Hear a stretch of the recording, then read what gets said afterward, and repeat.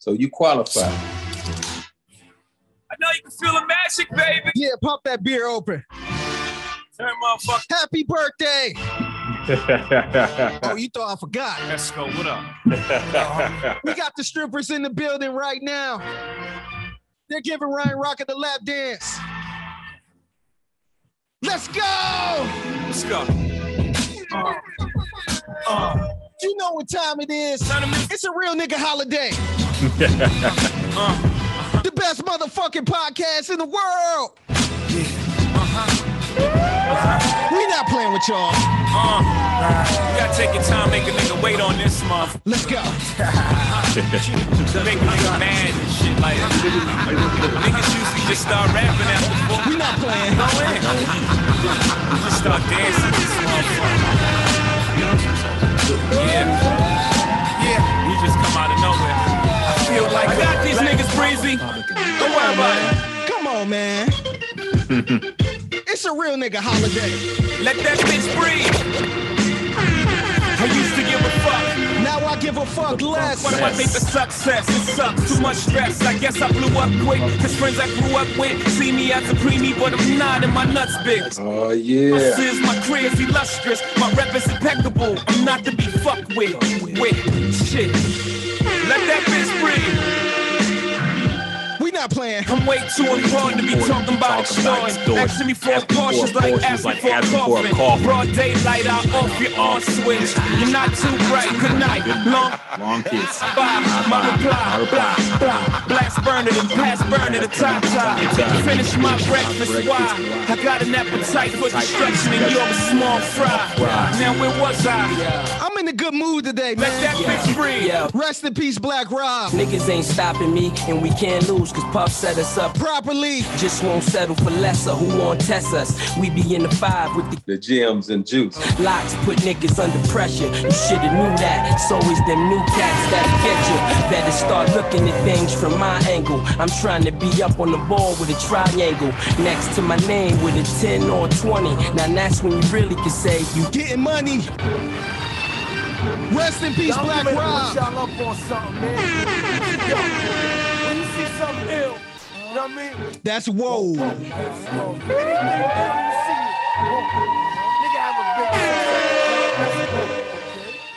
We not playing tonight, man.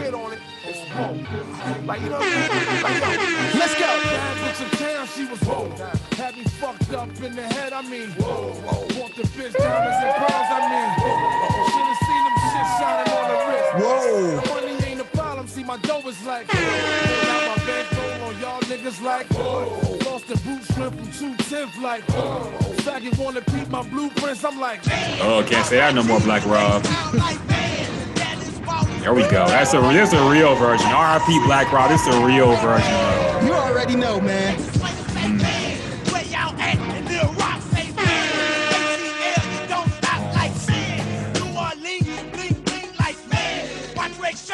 Oh, yeah. I hit the show. H-Town, what up? I want to prove to know I'm sitting low.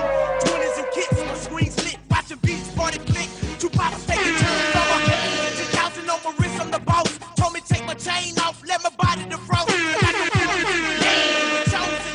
Protein on my neck. Real nigga holiday. Come on, man. Show ESG, man. Here we go. They need to keep their hopes in check, cause no they sweat up to the major league. And I don't know why your girl keep I'm feeling good today, man. But as she needs me, cries when she leaves me, and every time she sees me, she squeeze me. Ladies, hate to sound sleazy, but tease me. I don't want it. Rest in peace, Shot G. Bust it, baby, got a problem saying bye-bye. Just another hazard of a fly guy. Don't matter. My pockets got fatter. Now everybody's looking for the ladder. And they don't even being greedy. You wanna see me jump baby, when you let's go. And I'll be there in a jiffy. Don't be picky, just be the gems and juice. And when you learn, you can't time it down, baby doll. Check it out. Oh, yeah. Get naughty, get my rocks on, eat popcorn, watch you move. We partying tonight, man. I'm sipping a little something too. We got the bitches in the building. Y'all can't see it though. Mixing it with the hip hop swing beat, champagne in my hand. It won't be. Ryan got the titties in his face right now. Yeah. What up, Malaya Michelle?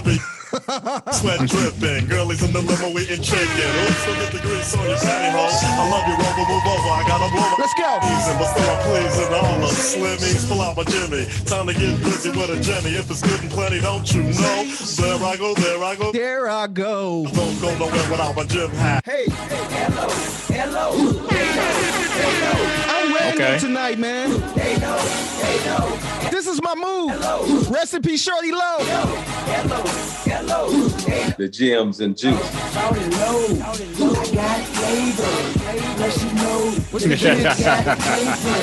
Like 40, don't save us, baby. Pulling cape, hey. The way he dropped, would've thought I had a taser. On the street, like a razor.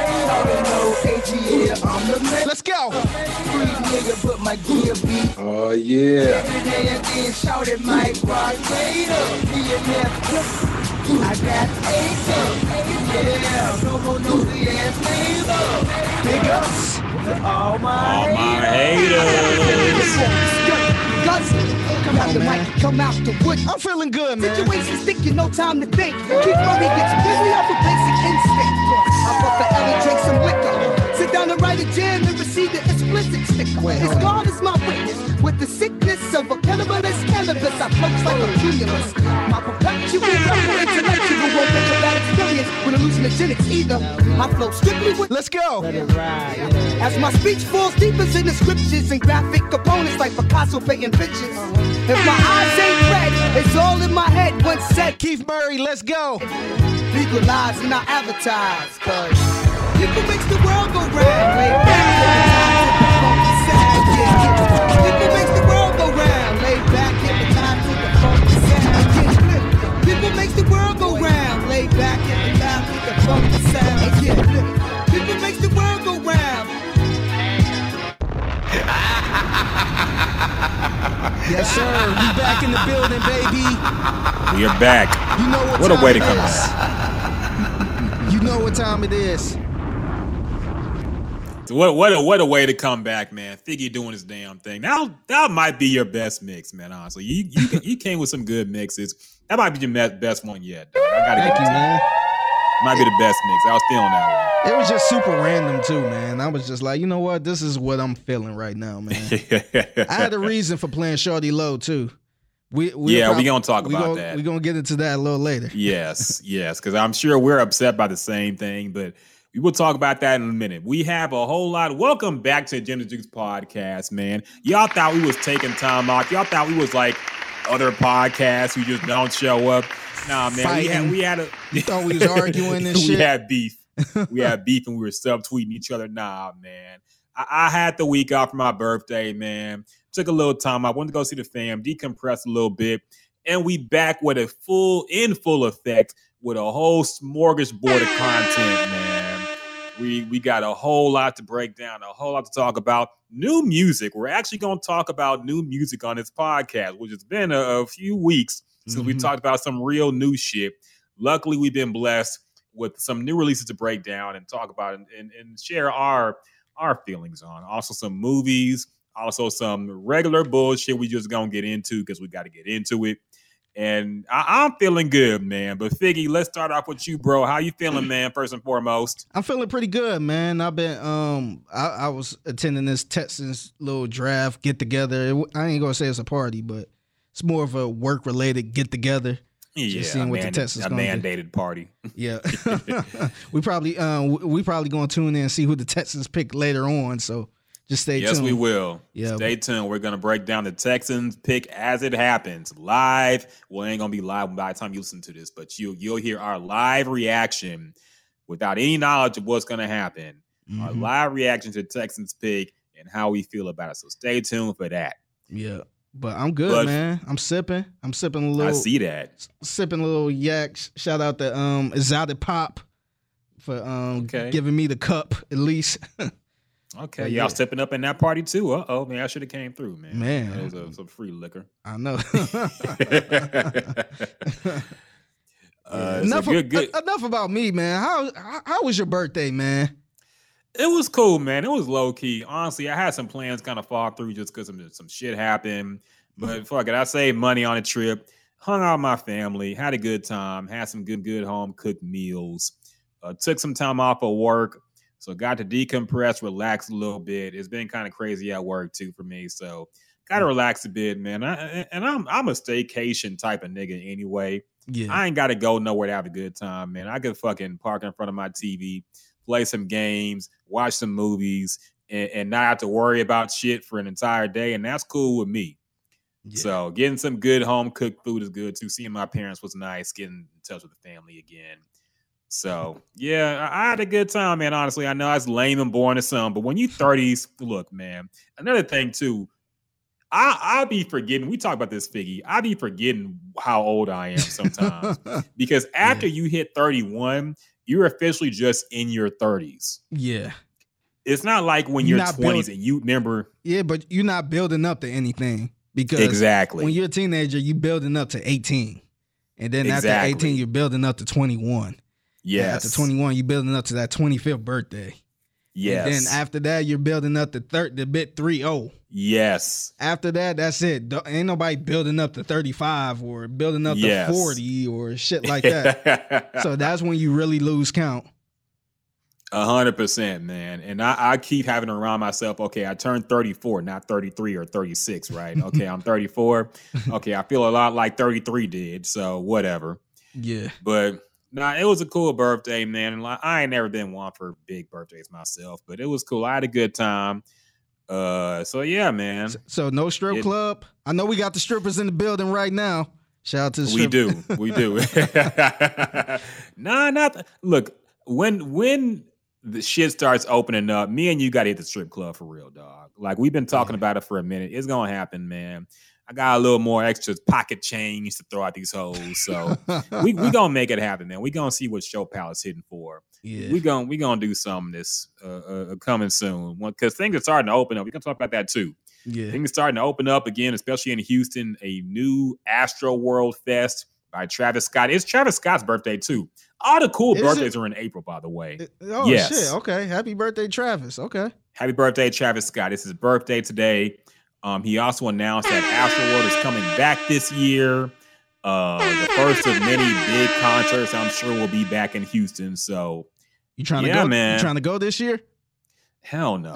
If I get you a ticket, would you go? Oh yeah. If I don't got to pay for it, like, why the fuck not? But I'm not gonna spend whatever it costs to get in there, and then you probably ain't even gonna get the chance to even buy it. That shit gonna be sold out by the time. Yeah. And that's one thing. Like, honestly, my quarantine is probably gonna last an extra year because I know that people gonna be super thirsty to go to anything live for the next year. Rodeo gonna be sold out every night. It don't matter who performing. Mm-hmm. It's gonna be sold out every night when it comes back because people been missing the rodeo so bad. Yeah. So it's gonna be packed there. South by Southwest, fuck that. Yeah. Like no concert I'm trying to go to because I know it's gonna be even more packed than usual because people are super thirsty to go outside again. So yeah, it's kind of remember the recent freeze storm we had, and all the restaurants was closed at the time, and once everything opened back up, every fast food spot was super packed. Yes. And I had to wait like 2 weeks to even try to go to Whataburger because that shit was around the corner, man. Yes. So I think it's gonna be like that for a minute. So you're gonna have to let it tone down a little bit. I'm wondering how they gonna do with the concert as far as like I guess the COVID shots, the vaccines. I wonder if they gonna make people show a card or something, or is it just whatever? I'm not sure, man. Any other state, like if LA did it, I'm sure they would have mandatory vaccination cards before you can even go. But Texas, I don't know, man. We playing a little wild and loose with the pandemic, and we have really since the start of it. Yeah. So I wouldn't be surprised if there's no mandate for anything like that. But who knows, man? I could be wrong. There's a UFC event coming soon too at Toyota Center. I believe next month. Going to be a packed Toyota Center to see the UFC 262, I believe. Damn. They're going to pack it out? So, yeah, I'm sure it's going to be sold out. Okay. I'm sure it's going to be sold out. So, yeah, man, getting back to normal quicker than I think most of us thought. Yeah. You know, so feel how you feel about that. Some people are excited. Some people are still cautious and saying we ain't out the woods yet. But stay inside if you're scared. I'm just playing. I think the arrow pointing up, man, because I got my second vaccine shot, so I'm good. I was sick as hell the next day, but oh man, that sucks. Yeah, because you literally be sick for like 24 hours. After that, you're back to normal. But I had the chills, I had the fever, body aches and all that shit, fatigue. But I'm good to go now, so I got that shit out the way. So I'm good money. That's good, man. We all gonna get it soon. My mom got her first shot. My dad got his second shot. So yeah, man, yeah. I'll eventually get the shot too. Look, man, we're all gonna have to get this damn shot eventually. Just don't get that damn Johnson & Johnson. We was just talking about that shit, man. Yeah, and it did exactly what we said. Yep. Well, to be fair, I think I'm not saying like the Johnson & Johnson ain't shady, and like most pharmaceutical companies are probably, but it was 6 people that got blood clots, and they acted like it was like 600 or 6,000. I mean. Yes, this is why they should have tested shit, but I don't know. I think some of it might be a little overblown, but who knows, man? We're all the guinea pigs in this vaccine thing, so yeah, we'll see. But yeah, I'm definitely not getting Johnson & Johnson regardless. So yeah, Pfizer it is. When I get the vaccine, it's gonna be Pfizer probably. Yeah, that's what I got. But anyway, oh yeah, quick aside. Do you think? Because I've heard this take about the vaccine. Do you think some people are getting the vaccine for clout?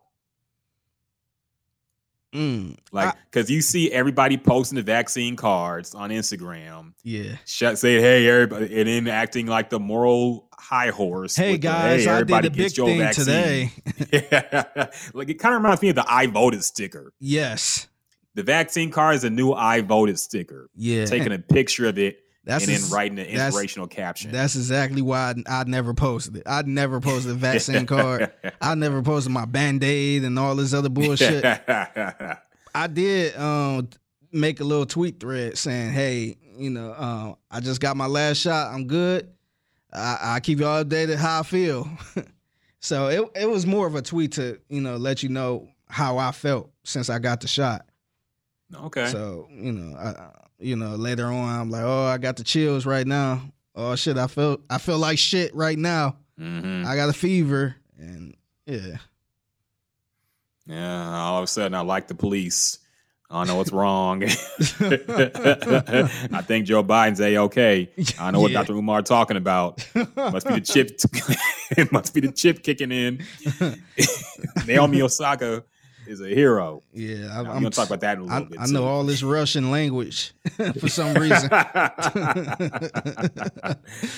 Oh man, yeah. So everybody get your vaccine and do what you do. Andrei Kirilenko is the greatest NBA player of all time. NBA player. I see it happening, man. I see it happening. Everybody chronicle how you feel after the vaccine, because some motherfuckers talking about China is great after this shit. Vladimir Putin is the greatest. Stalin did nothing wrong. Like, be careful, man. But anyway, we just playing around, of course. We digress, because fuck it, we got all to talk about. Jay Prince, tell people what they listening to this week. The Gems and Juice. Yes, sir. We're back at it, and we are back to our regularly scheduled program of breaking down new music. Okay? We're going to break down 2 albums. First off, actually, no, before we get to the albums, more important things.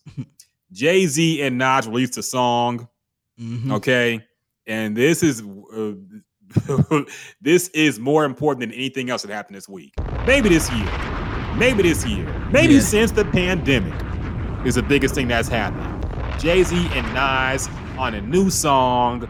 And we're going to talk about that first, because they dropped a visual too. A visual came out the same day, and it's on the album, DJ Khaled's new album, Khaled, which is DJ Khaled's actual real name. His name is Khaled Muhammad Khaled. So that is his actual name. And the song dropped. I've heard mixed opinions.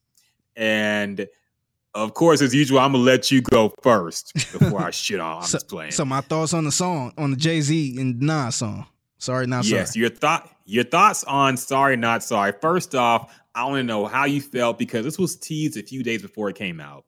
Yeah. How did you feel when you saw the preview clips, when you heard the name of the song, and how did you feel when you actually saw the video and heard the verses themselves?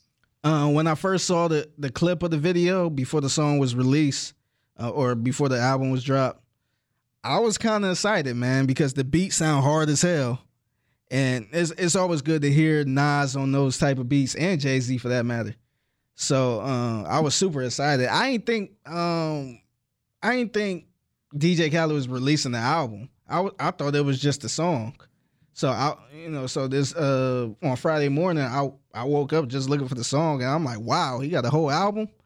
Okay, but I went right to that song first. I ain't even go in order. I just went right to the Jay-Z Nas song.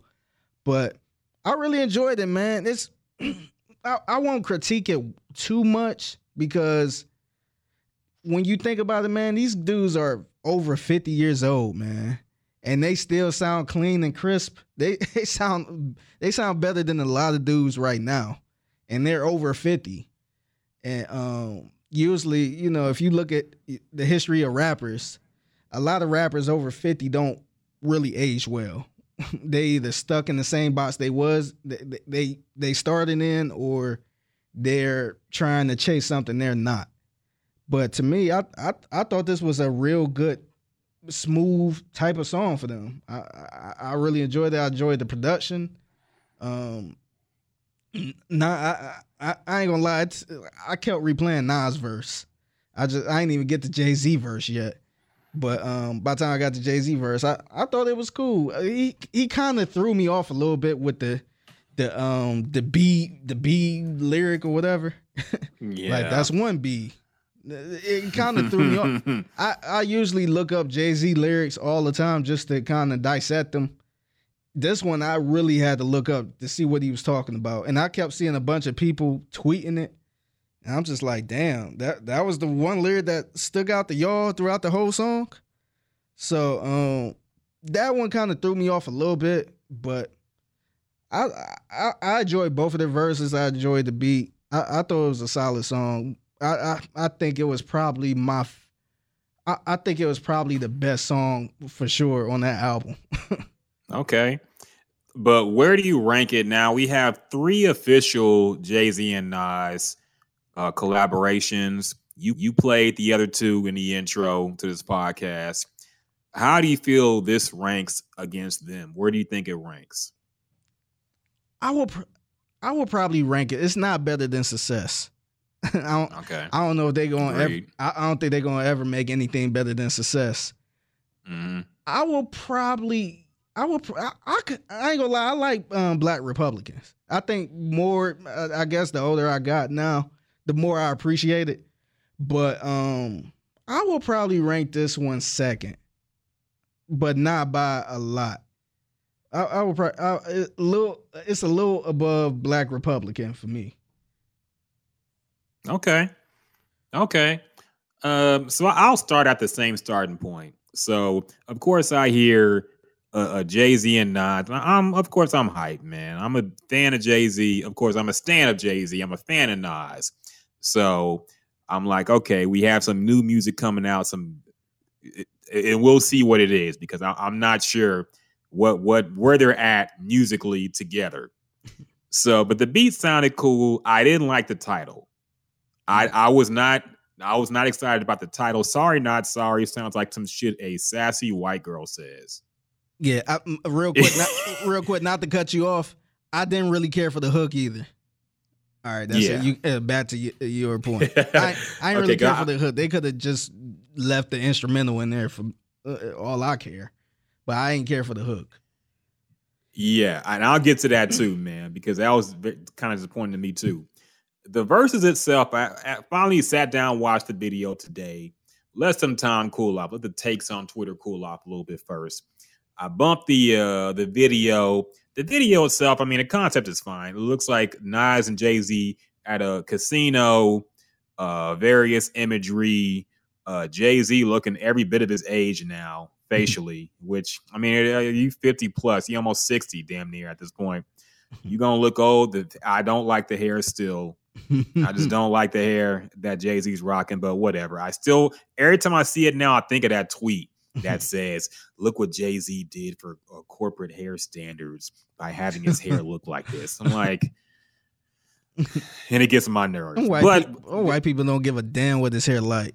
Exactly. And no regular ass person ain't going to climb the corporate ladder with his hair, but whatever. Yeah. Anyway, give Jay-Z whatever props you want to. I don't care. But lyrically, Nas verse, see, this is why Nas is kind of like iffy to me. I feel like he has maybe 5 great bars in the song, but then he has one bar that I'm just like, ugh, kind of gets on my nerves.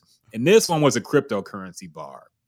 I just didn't like it, man. I feel like that's number one, having a song called Sorry Not Sorry wasn't enough, too annoying to me, period.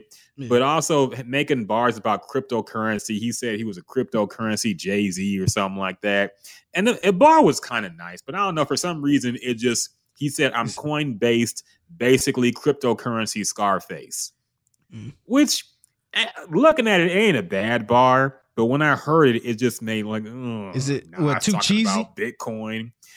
Or is it the Jay-Z version of saying something about Instagram or social media? Yes. Okay. Or twerk, Molly, twerk. Like, how will this look? And maybe Bitcoin and cryptocurrency is a future and he'll look like a prophet. But right now, it just looks like to just trying to throw something trendy in the bar to make it. But I can't complain too much. I get it. But it just, for some reason, it just turned me off. And I also saw some corny tweet about, look how many African Americans were probably getting the cryptocurrency and how that Nas rapped about it. And if you're waiting on Nas to give you financial advice in a rap song, I don't know if you're ever going to make it, man. Yeah, I don't think anybody was, what's the big deal about this Bitcoin until Nas rapped about it. Now they care. But the thing is, it's been a big deal already. Like, honestly, if you're not into it now, you kind of lost in the sauce at this point. Yes. And it's probably more money to try to get into it. You might as well wait for the next thing that, that's cooking. Yeah, Bitcoin is already gone to the moon, man. Only rich people can play with Bitcoin at this point. Yeah. But there's other things like Dogecoin, which is like a troll coin, but somehow blew up too. So people get money off that, whatever. This ain't a financial podcast. It's a rap podcast. And so Nas' verse was okay to me. I wasn't a big fan of Jay-Z's opening bars on this one. You mentioned that as well. He says, sorry, that's another B. Hater still ain't recovered from the other B. That's a double B. No, that's a triple B. Can't forget about the other B, which is Beyonce saying, hey. And she also had a little feature. I think it said lyric something by The Hive on the song, featuring The Hive or whatever. And harmonies by The Hive, which I guess was a tongue-in-cheek way of saying Beyonce did some ad-libs, whatever. But yeah, that opening bar reminded me of Jay-Z on Light Up, or whatever that song is called with Drake, when he said, ow, hoes turn their head like, ow, I'm the man of the hour. Triple entendre, don't even ask me. That's not a triple entendre, Jay-Z. And I don't think this line was as clever as he thought it was. I get that you got $2 billion, supposedly, but it didn't do nothing for me. Yeah. And who is the haters that I was kind of wondering if he was talking about somebody? He said haters still ain't recover from the other B. So there's somebody, I wonder if he talking about there's somebody specifically lose $1 billion, or a couple people lost $1 billion. I don't know. I think that's just it's just kind of random to me. Yeah. It ain't a lot of people with $1 billion. So I was just kind of curious. It just sounds super random and kind of out of touch. Yeah, I don't know what he meant by that. I have no idea what he meant by that. Maybe it was code for something only Jay-Z knows. But I didn't know what he was talking about. I also didn't like him saying America's disrespect for me. You killed Christ, you created religion unexpectedly. Is that him trying to call himself God again? Like, what's he trying to say there, man? I get the braggadocio rap lyrics, but something about that just, again, a cringe moment in this song. Same thing with the Bitcoin cryptocurrency thing with Nas. That was a cringe moment for me from Jay-Z. Like, what are you really trying to say here, man? I don't know.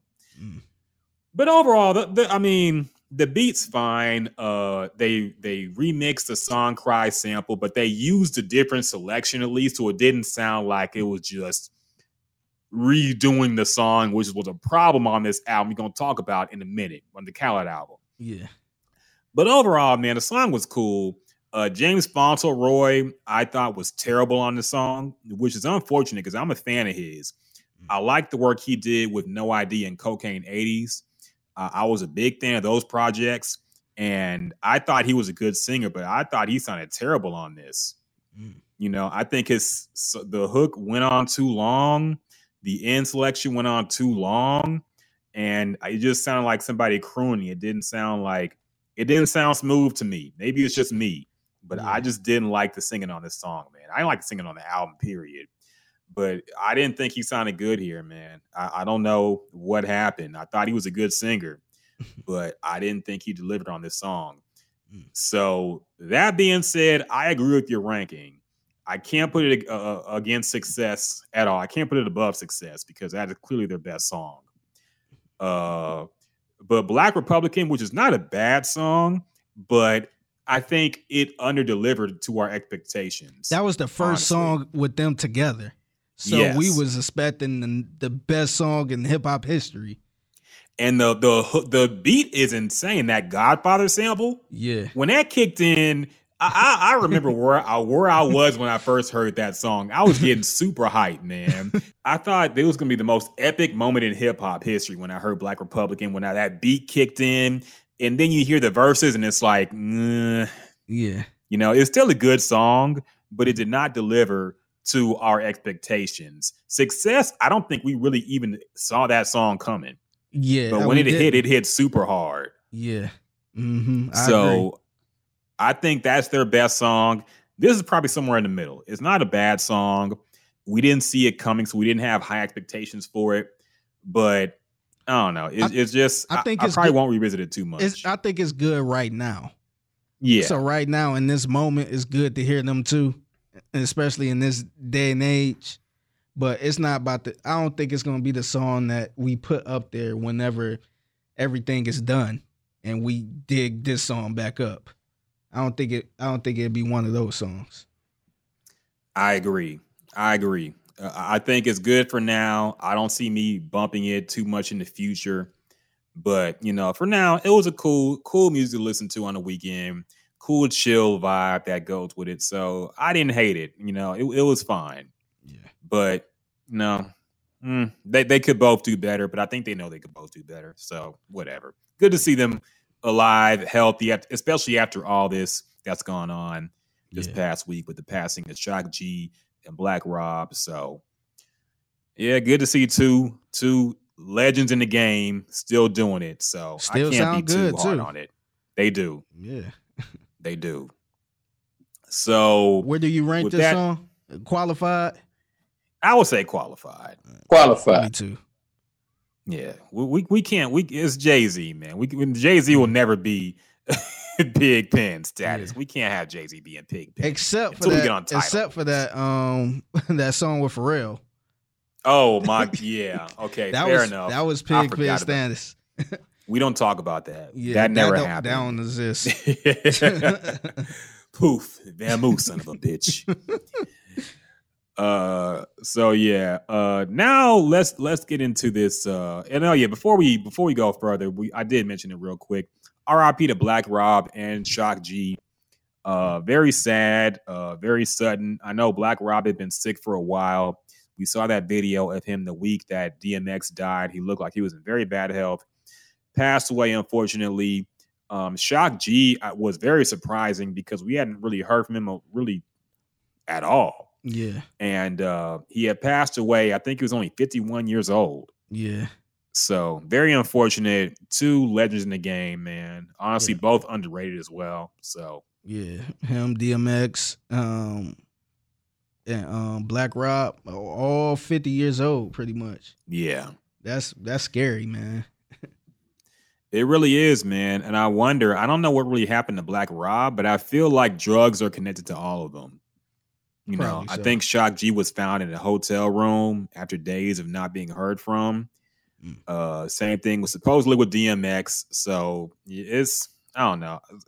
I don't want to get into a whole podcast about addiction issues, but we got to try to do better for ourselves and others, man. So whatever that takes, because we're losing people too quick to this drug shit, man. It sucks. Yeah, rest in peace. Rest in peace. So it's time to talk about this DJ Khaled album. We're going to keep this quick because we have a whole lot to talk about. And honestly, I'll go first. I didn't like this album. I didn't really like it at all. And I'm not even going to say I was looking forward. It might be inching over there. So DJ Khaled released the album.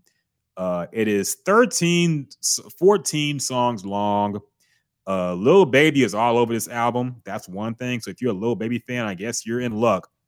He's on, I think, 3 or 4 songs. But to me, this album sounded like a bunch of throwaways. I feel like, especially the Drake songs, which we talked about when they came out. When it first came out, yeah. Yeah. Because the 2 Drake songs are on this album. It is Pop Star and Grease. And when we heard that, we were like, okay, this sounds like leftovers from Scorpion or something. The throwaways that didn't make a certified lover boy, maybe. Yeah. I don't know. So the whole album to me kind of felt like that.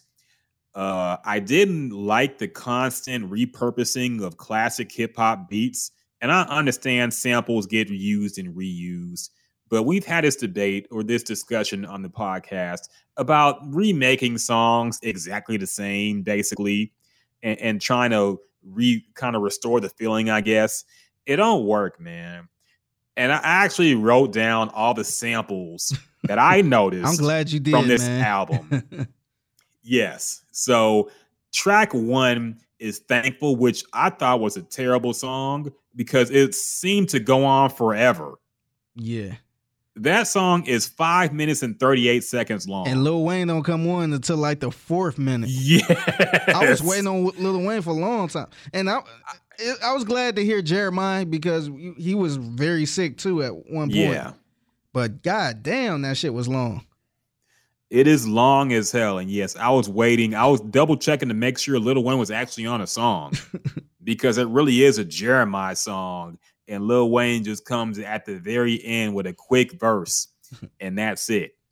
So already I was in a bad mood after hearing the first song because I didn't like it. I didn't like the Heart of the City sample because, like, I understand you're not going to be able to recreate a classic, but at least try, you know, and don't just use the beat the same exact way it was used with a few little extra production kinks and think that that's a job well done. It's not, man.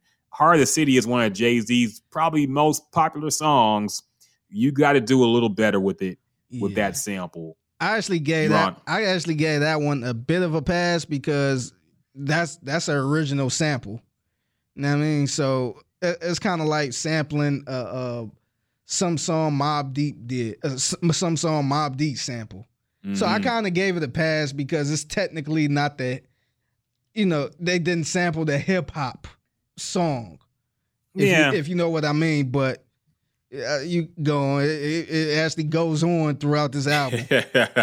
Yes, it does. So not too long after, track 4, of course, has the We Going Crazy song, which samples Shorty Low, They Know. And this song is her and Migos. This is one I actually give a pass to because I'm like, okay, that sample's kind of classic, you know, and I kind of understand it. They at least added a little bit more to it, I guess. But when I hear that beat, I think of They Know.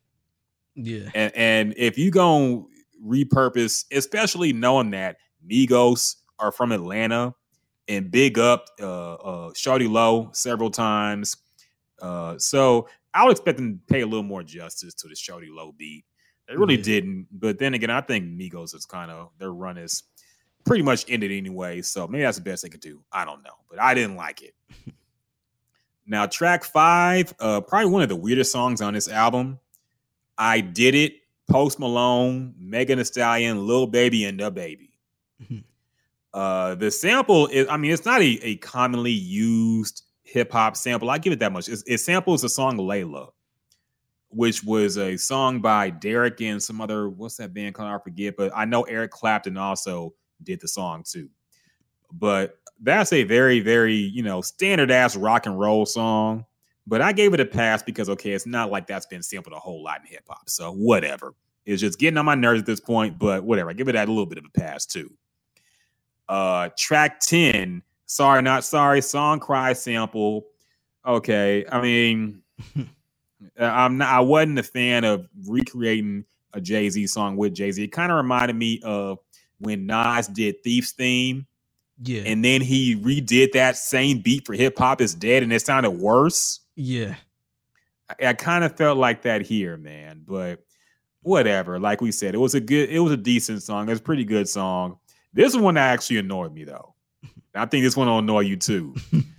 The song called I Can Have It All with Bryson Tiller, Her, and Meek Mill sampled this Feel It in the Air, probably the best song Beanie Siegel ever recorded. Yes. Produced by Heavy D, which I just learned recently, too. They redid that sample, and I guess they thought it would be okay since they got a Philly rapper like Meek Mill to rap on it. No, man, this was hollow ground here, man. I didn't like this at all, and I couldn't find an excuse for it. Everything else I could kind of right away as, okay, maybe it wasn't too commonly used, or maybe it wasn't, but this one is where I got annoyed at this point. So, overall, I'll wrap up my thoughts on the album real quick. The R&B sections I really didn't enjoy. It made me really think about the current state of R&B because everybody sounded the same to me. Like they're doing this Chris Brown wannabe. Like everybody, even Justin Timberlake. I guess we're all just stuck using auto-tune now, and there's no escaping it because everybody was doing the Chris Brown voice. Everybody was using the auto-tuned up. Justin Timberlake, who I thought was a real singer, was auto-tuned up too. Yeah. And I didn't like it. It made me think about the sad state of R&B today, at least mainstream R&B. I know people are still doing it. Jack Freeman's still doing it. But the sad state of mainstream R&B made me depressed. I did think it was interesting that Cardi B and Meg Thee Stallion had verses where they weren't talking about sex and pussy. Yeah. That was interesting. That was one of my big takeaways too. Yeah, I noticed that too. I figured you would peep that too. And I thought that was interesting, but it also builds to my theory of these songs being throwaways. Maybe this song wasn't good enough for Cardi's album, but she didn't want to waste it. So she said, let me put on the Khaled album and make it look like I have bars. Okay.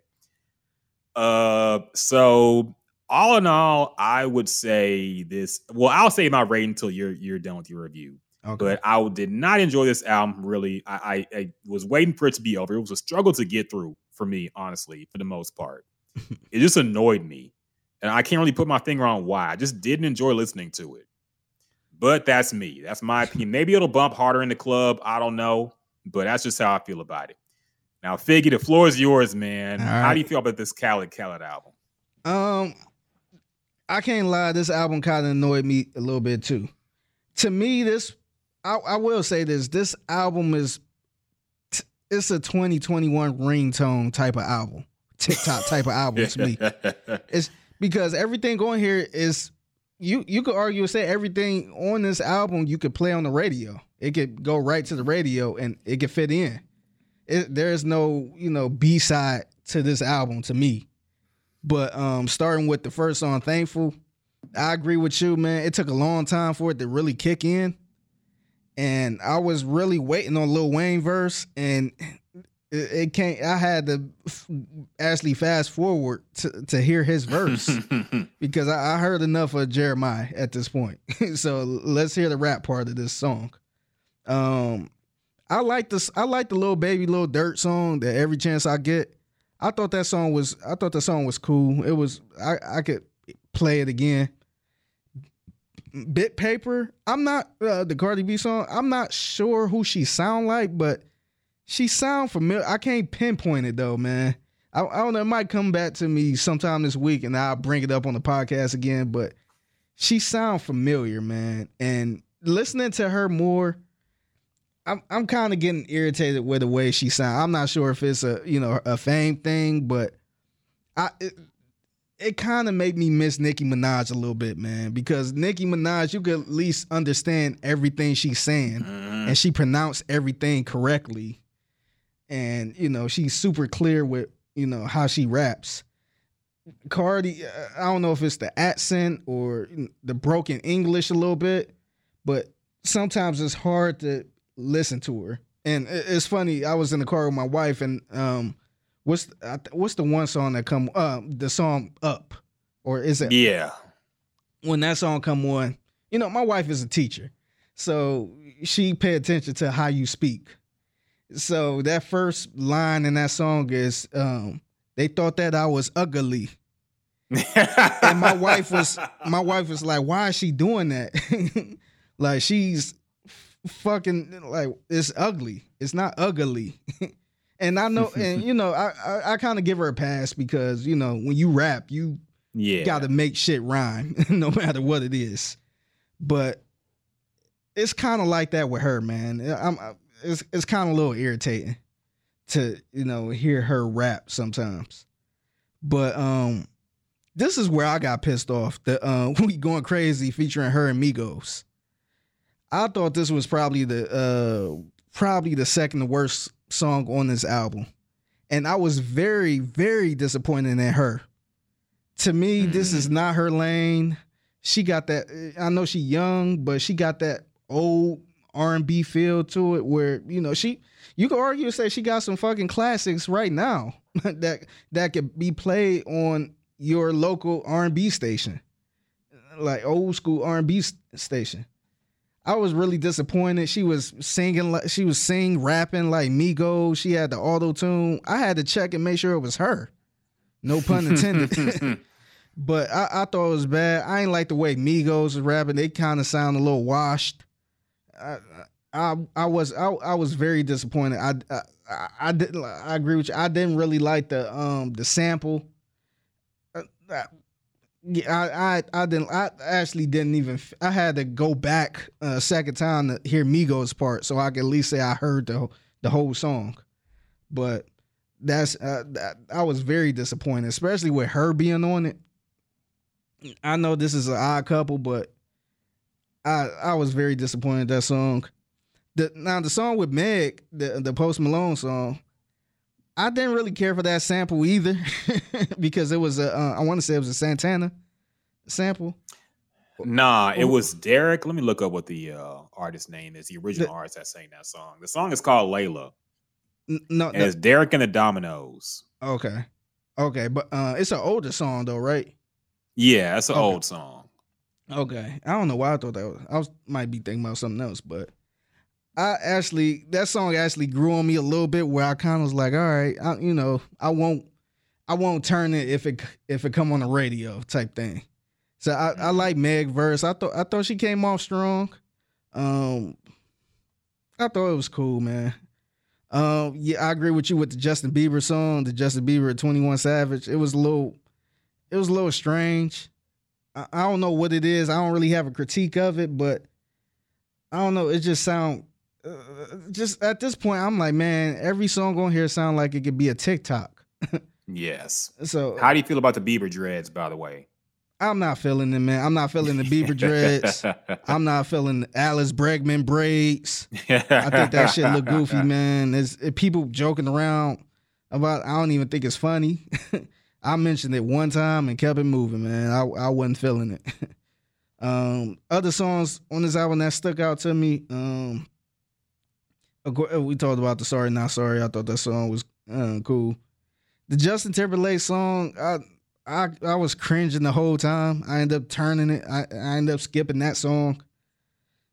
I don't know. I just don't know what it is, man. Maybe these are maybe I was thinking maybe DJ Khaled go around to different artists and say, "Hey, what song are you not using? let me get that and put it on my album." I don't think he actually go around and grab people for the album. I feel like some of these bigger artists, he actually gets some of the stuff they won't ever use or ever put out and put it and use it for his album. The Bryson Tiller Meek Mill Her, that's the Fill It in the Air sample, I want to say. Yes. I couldn't even get through that whole thing. I was man, this is probably the worst song on there. And I'm a fan of the artist Her. I can't believe how she was sounding on here, man. I don't know if it was her idea or if Khaled said, "Hey, I want you to be like this on the song," but I was very disappointed because to me she's top notch when it comes to R&B artists right now, and it didn't sound like that on here, man. She sound no better than a Roddy Ricch to me. Like the auto-tune, I don't want to hear her with auto-tune. I want to hear her trying to rap like Migos. This was terrible. I ain't even get through this whole song. That's how disgusted I was. Go ahead. Quick aside, because I do think that's interesting. I did notice that too on this album, and that kind of brings me back because I watched the beginning of the Oscars last week, and Her performed. And it was a very different Her performance. You know, before we saw her stand up there solo with the guitar. Mm-hmm. There was no guitar no more. She had a bunch of backup dancers doing choreographed routines. It seems like they're trying to turn into a pop star. And my mom actually brought that up. She was like, I hope they don't do to her what they did to Alicia Keys. You know, Alicia Keys started off like more of a soulful singer, R&B with the piano. And then she turned into a pop star, basically wannabe. Do you think the same thing is happening to her right now? I think so. I 100% think so. And think about it, I think she only like 20 years old. She might not even be 21 yet. But somebody that age, they really don't have, signed to a label, they really don't have the say so to say, nah, I want to stick to my grown R&B shit. You got people in their ear saying, hey, we want you up on these billboards. We want you to be the next pop star. We want you to be the biggest thing ever. So we need you on songs with everybody in the industry. And I think that's what they're doing now. They probably listening to the radio saying, hey, we need a song from you like this. We need something that can play in the club. We need stuff that play on the top 40. So fortunately, I think so, man. It's sad. I mean, she still got her hits. But I don't know. That's the one thing I like about her, man. Like people were saying she was bringing R&B back. Mm-hmm. The songs on this album is not bringing R&B back at all. I wasn't feeling it. I kind of feel, I know we're way off base, but it kind of feels like the same thing with Ella Mai. Yes. You know, we said the same thing about Ella Mai, and then she started doing pop bullshit songs too, like that terrible one with Chris Brown. And it's like, okay, it's the same formula. Y'all just ease your way in a little differently. But basically the end goal is the same. Make a top 40 pop artist out of this person. So very unfortunate, man. I liked her too. I thought her music, especially in the beginning of her career, was very solid. Yeah. But anyway, I digress. Yeah. Back to your album review. Yeah. And then the last song is the reggae song. I'm not with Bonnie Killer. I thought this was probably maybe the third best song on this album, man. And that's saying a lot. Because look at this. This album is star-studded. You got Lil Wayne, Jeremiah, Lil Baby, Lil Durk, Cardi B, Migos, Her, Post Malone, DaBaby, Meg, Justin Bieber, Justin Timberlake, 21 Savage, Drake. You got all these different artists, Jay-Z, Nas, and the one with Bounty Killer is probably the third best one on there, which is like a reggae song. I actually forgot to mention that, but yes, that's actually my favorite song because I felt like, number one, I like Buju Banton. I'm glad they brought him back. I liked his song on Grand Theft Auto 4. I was a big fan. That shit was hard. But I like this because it sounded different. Yeah. It sounded like something new. And it didn't sound like the same song we've heard a bunch of times. So I like this song a lot too. Probably my favorite song on the album. I had to check it. One of my favorites. I thought the album was over, and I thought it went into something else. So I was like, oh shit, this still an album?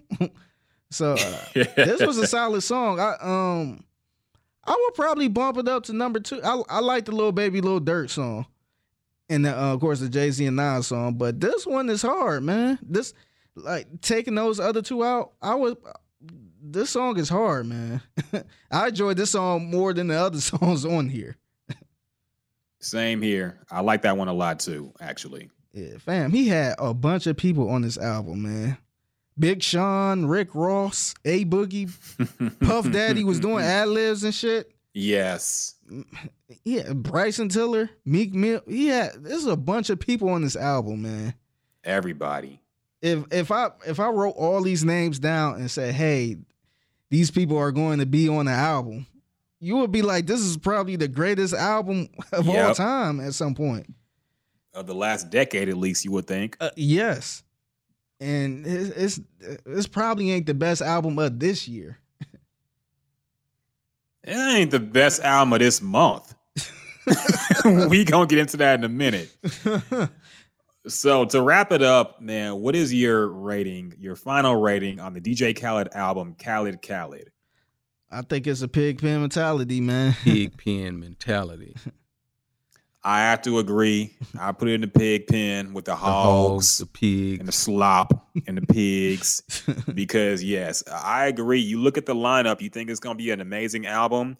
You listen to it, and, oh, yeah, there was a Tay Keith beat that I hated. Which song was that? There was a Tay Keith beat that sounded, it wasn't, which one was it? I can't remember, but it sounded like the laziest Tay Keith beat I ever heard. It sounded like every other song. It sounded exactly like the song they had on Drip Harder with Drake and Gunna. I wonder if it was the Lil Baby, Lil Durk one. I think it was. Yeah, let me listen to this real quick. Yes. I hated that beat, man. It sounded just like that song Never Recover with Drake, Lil Baby, and Gunna from Drip Harder. Like the same exact beat, basically. So I couldn't stand that shit, man. And yeah, I have to agree. Pig pen status for Khaled Khaled. Unfortunate given the star-studded lineup, but I just wasn't feeling it, man. It was a struggle to listen to, and I'm not going back to it. So shout out to the Jay-Z and Nas song. That's the best thing I say about it, basically. And Buju Banton and Bounty Killer. That was cool. Yeah. Everything else, pig pen. Now, the next album actually came out a couple weeks ago. I think it came out right before our last podcast. We didn't have a chance to listen to it. We did mention how it might be dropping at midnight. Yeah. So, it actually did. We didn't get a chance to bump it. And plus, it's too long. We wouldn't have had a chance to really break it down anyway. And we're not going to break it down here because it's fucking 20 songs. Yeah. But Young Thug did release Slime Language 2. It has your usual suspects. Gunna is all over this album, which I think was the right choice. I think he finally realized that Gunna is the Michael Jordan of the YSL lineup. You got to have him in a lineup. Yeah. So I'll let you go first this time. We'll go back and forth. What were your thoughts on Slime Language 2, Figgy? I thought Slime Language 2 started off good. When I ain't really look at the whole track list when I started it. I just played it. I thought it started all good, man. The first song with Yak Gotti and Lil Duke, I thought that was strong. They had me in at that point. I like the song with Travis Scott, The Diamonds Dancing. I like Young Thug and Travis Scott collabs, man. I think they collabs be all right. The song Solid with Drake, I think it was kind of forgettable, man. I don't think it's something that will really stick. I think it's very forgettable. What else? I love the song with Roddy Rebel. It was good to hear him with Young Thug. I was hoping I hear Bobby, man. I'm waiting for a Bobby collab. I thought Bobby was probably gonna sneak on the DJ Khaled album, but I guess he still waiting. But I'm trying to find my favorite song on here on this project is Pots and Pans, Lil Duke and Nav. Nav, yeah, Nav High, yeah. The Nav song. Score one for the Nav. Oh yeah, I forgot to tell you, I've jumped off the Playboy Cardi bandwagon. I'm on the Nav bandwagon now, man. Okay. I'm a Nav stan. I enjoyed his last album. What's it called? Good Intentions. I'm a Nav stan, man. So the fact that you said the Nav song was the best one, I'm rocking with that. That was the best song. The second best to me was the Watt Star featuring Skepta and Strip. Yes. That was a solid song. Outside of that, I think it's a cool song. I think it's a cool album to just listen to, just chill and listen to. It got some good production on there. The only problem I kind of had with it, because I know it's not strictly a Young Thug album, but after a while, it was a bunch of people I had no clue who it was. And I was just like, man, after a while, I felt like I was listening to somebody's mixtape with a bunch of different artists on there. So that was my only critique of it. But I thought it was solid, man. I love the other song I love too is the Paid to Find with Lil Baby. Mm-hmm. I thought that song was pretty solid too, man. Lil Baby be dropping some fire ass verses, man. I can't even front. But this album to me was better than DJ Khaled's. I would go back to this more than DJ Khaled album.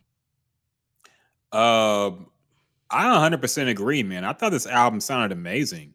And I'm definitely not the biggest Young Thug fan, but I have to say, man, after he dropped So Much Fun, like I've really been converted. I honestly didn't see what people saw in him before that I heard that album.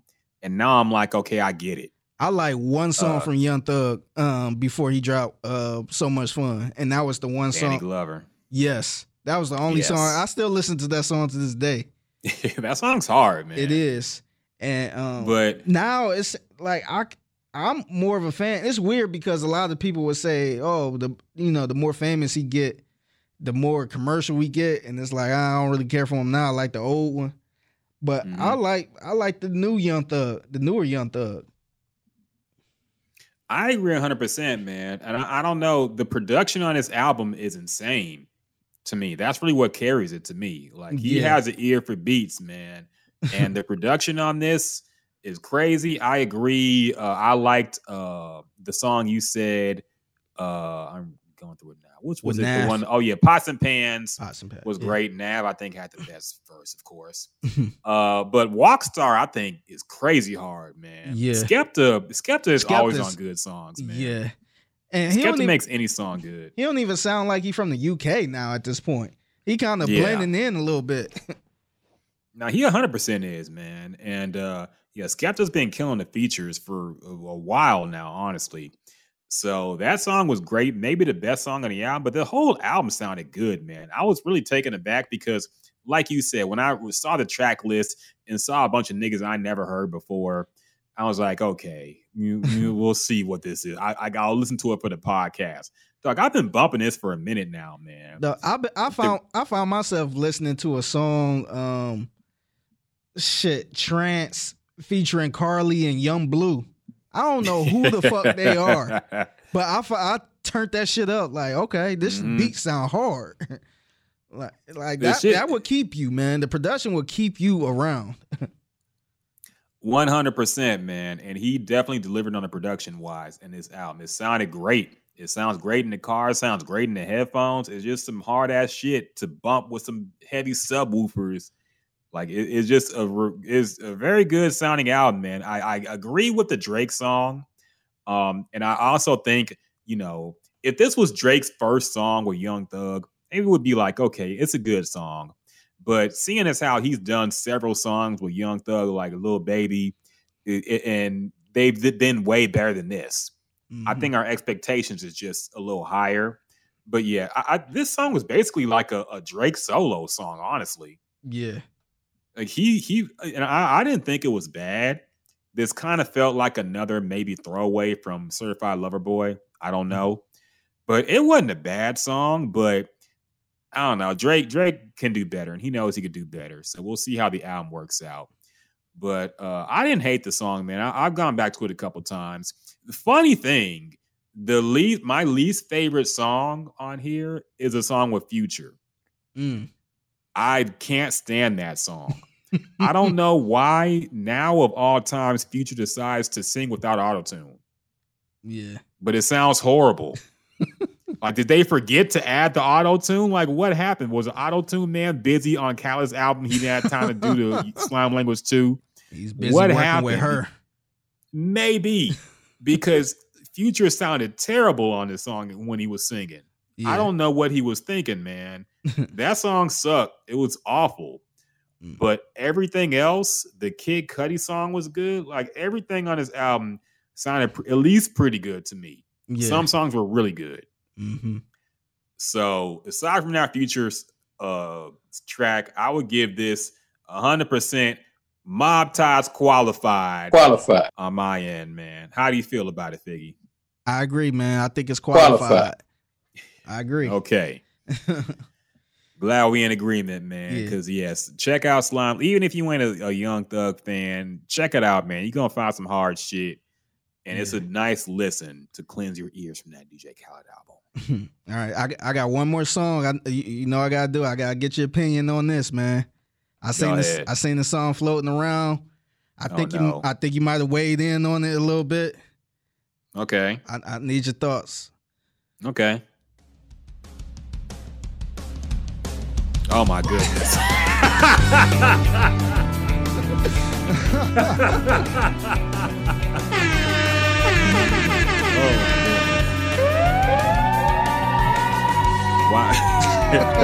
Why couldn't the entanglements continue? Then we wouldn't have to hear this. Maybe if there was an entanglement at the very beginning. I'm just playing. She done left the red table talk to do this. This is Willow Smith's new song, by the way, with Travis Barker on drums, apparently.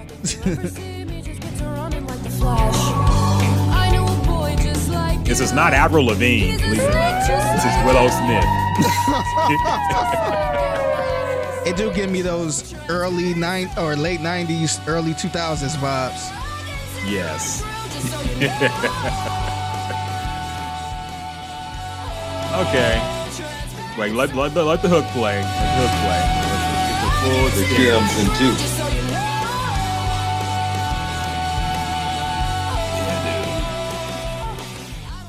Okay. Hot take. I don't hate this song, man. I like it, man. I like it. It's catchy. I ain't gonna look.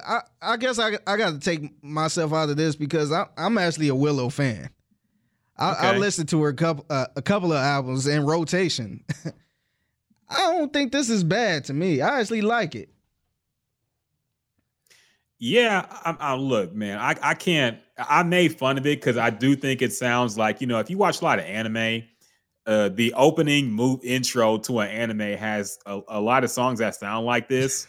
So I joked and said it sounds like some anime intro, basically. Like, it sounds like very generic poppy rock a little bit. But look, man, we ain't had music like this in a minute. Yeah. And she could have easily went the rapper, what her's doing right now. Like, and even Jay, I like James' music, but a lot of songs he makes are songs anybody could make, honestly. It sounds like typical rap trap beats sometimes, even though I think he's good at it. Yeah. But I mean, I applaud the going left field with it. I applaud the bringing the rock shit back. I ain't mad at it. Yeah. I don't hate the song, man. I think it's okay. I'm not going to blast it in my car. I'll give it a qualified. Qualified. What about you? I think it's qualified too, man. Look, I enjoy it, man. I was tempted to put this in a Serato, man, in the rotation, man. I was tempted. I didn't do it yet, but I might give it a couple listens and I might do it. But to me, if you listen to Willow Smith a lot, to me, this ain't really left field to her. That's true. She kind of been going left field for a long time. So to me, this wasn't even surprising. I do like the nostalgia of it. This this sounds like a song that would be on Matt and O2. Yeah. You playing in training camp and you doing the drills and this song is playing. So I do appreciate that from her, but I don't think it's bad, man. I think she kind of found her lane. I don't even know what her lane is. But yeah. Man, I ain't gonna lie, they got some talented kids, man. We can say what we want about them, but they're fucking talented, man. I think they're way more talented than their father as far as music. Yeah, 100%, man. Honestly, yeah, I would agree. I think people just see them as weird, and because of that, they judge their music. Like every time I tell somebody that Jaden Smith makes good music, they look at me like I'm crazy. Yeah. So I could tell, like, man, you probably don't even listen to it. You just look at him and say, oh, he's weird. And he looks like he makes weird music. I'm like, give it a fair listen, dog. Nah, he's not bad. If that wasn't Will Smith kids, people would like them way more, in my opinion. I agree. I think that's their biggest knock, is them being Will Smith and Jada Pickett's kids. Yeah, seeing her on Red Table Talk doing all that stuff. Yeah. Yeah, and just knowing the history behind Will Smith and Jada, and you know how rich they are. So they're, that's already a strike one on trying to get in the music game. So you never had to struggle like that. There's no underdog story for them. Yeah. They've been rich all their life. Yeah, but if this was just a regular black girl or a regular black boy, they will fucking be on. They will. She to me, she is like the black Billie Eilish to me. Yeah, I think she would be bigger than Billie Eilish if it wasn't for her being the daughter of two big celebrities.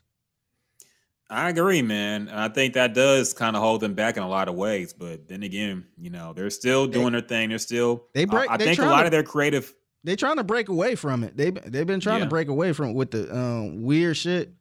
But yeah, man, they're super talented, man. Yeah, in a way, I think that helps them be more creative because they don't have to chase hits. They're going to be good no matter what. It's not like their livelihood going to depend on whether or not they make a top 40 selling album or top number one streaming. Like, they can just do their thing and be okay. Yeah. So it kind of gives them freedom too. So there's also that. Yeah. But yeah, the song ain't, people gonna laugh at us for saying that song qualified, man. But I can't knock it, dog. It's kind of catchy in a nostalgic way. I'm like this close to being a Willow stan, man. I love Willow Smith. Yeah, I think she cool, man. I think she cool. All right, so it's time to get into some, and we're going to try to fit this into a not 5-hour podcast because we got a lot of stuff to break down, a lot of stuff to react to. And so we going to go right to it, man. What are we going to talk about first? Okay, let's keep it hip-hop. Method Man and Redman did do the verses on April 20th. Star-studded in a way. 2020 brought out 420. Yeah, the 420 show, of course. So, of course, 420, they're going to have the verses with Method Man and Redman. Star-studded, brought out RZA, Inspector Deck, brought out Keith Murray, brought out EPMD, the reunion of EPMD, the whole Def Squad was out there. Fuck it, I'll go first and I'm already talking. I love this verses, man. I would go as far as to say it probably was my favorite. I even watched the whole thing. I kind of watched in and out, and I got to go back and watch the whole thing and really absorb it. Yeah. But I thought this verses was great. And I thought at first it was going to be like, okay, Friends doing the verses. But Method Man and Redman are some of the most entertaining people I've probably ever seen perform. Like, you could tell they really love performing and doing their songs. And I was fine seeing this as just, it wasn't even a verses. It was just a concert. It's a concert, yeah. It was some real hip hop shit, man. This was for the real hip hop fans. This wasn't for the Johnny come lately ass motherfuckers who just want to interact on Twitter and have hot takes. This was for hip hop heads, dog. Yeah. They played a lot. Method Man played the Riddler song from the Batman Forever. He went into cuss I didn't think he would even touch. So I loved it, man. I loved every second that I watched, honestly. They still got it. Method Man don't even look 50. Yeah. Like Method Man looks super young. Redman look a little older, but he's still, delivering and performing and energetic on the mic. I have to say, this is probably my favorite verses, man. This one and Snoop and DMX are definitely tied probably for my favorite right now. But I might give this one the edge because there were so many guests coming out. Yeah. And it was so hyped. So I loved it, man. I really did. What do you think, Figgy? I agree with you, man. This was probably my favorite. Just the way it was shot, man. This was shot just like a video. I don't know if it was the Triller money or what. It wasn't just hey, let's sit down and talk and then rap a couple bars and sit back down. They were actually on stage performing, sweating. They had the fucking rags wiping their face. I thought it was amazing, and I always forget about Method Man. He's somebody that's in that 50 and up range that haven't really fell off to me. I think whenever he throw out a verse, I think it's still solid. That's somebody who haven't really aged as far as raps either. But as far as the verses, I thought it was amazing, man. Keith Murray. Playing some Keith Murray, man, that shit was hard. I think them two need another show, man. I know Method Man is into all the TV shows and movies and all that shit. They need to do some type of MTV show again. Remember the show they had before? Yeah, I remember they had Punk'd before Punk'd even existed. Exactly. Yeah, I remember that. It was the Punk before Punk'd. Yeah. And that show was hilarious. I don't know. You probably seen the clip floating around, but the Ludacris one. Yeah, they made it. Yes, it had a whack ass classic. Yeah, and I remember watching that when it first came out. I think I might have been in high school or middle school or something, but yeah, I remember watching that episode, man. Like that shit was fucking hilarious. It was one episode where they melted the Snickers and put it on the I want to say it was like a $20 bill. And they put it out on the street, and it was like, let's watch it, see if somebody pick it up. And some old man picked it up and started walking with it. Hey, like, oh, man, you nasty, nigga. They started shitting on the old man for picking up the money. Oh, man. But you couldn't do that now. You couldn't do that now. That's homeless shaming or something. Yeah, but I think these two are so entertaining, and that's what I think that's the important part about these verses. We seen it with the Rick Ross and 2 Chainz. It's not about. We're past the music at this point. It's not about my songs are better, so I should be matched up with this person. You really got to have personality. You got to have energy. You're sitting there performing pretty much. So do it how you would do at a concert. You ain't gonna just sit there and see in a concert. Make that shit live, man. And that's what they did. And early on, we was wondering why, how is a Method Man versus Redman going to work? Or, 2 friends or 2 partners or teammates going against each other. But they making it concert-like. And I thought Versus was over. To me, maybe it could be. It could be. But this one, it shows that you can still do something with it if you do it right. It's not going to be on the Instagram where one person is on one camera, the other person on the other camera.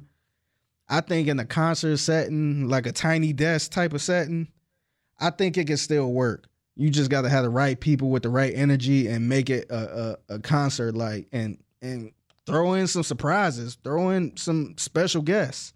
That's the type of stuff that make you be like, wow, like, damn, I never saw that coming.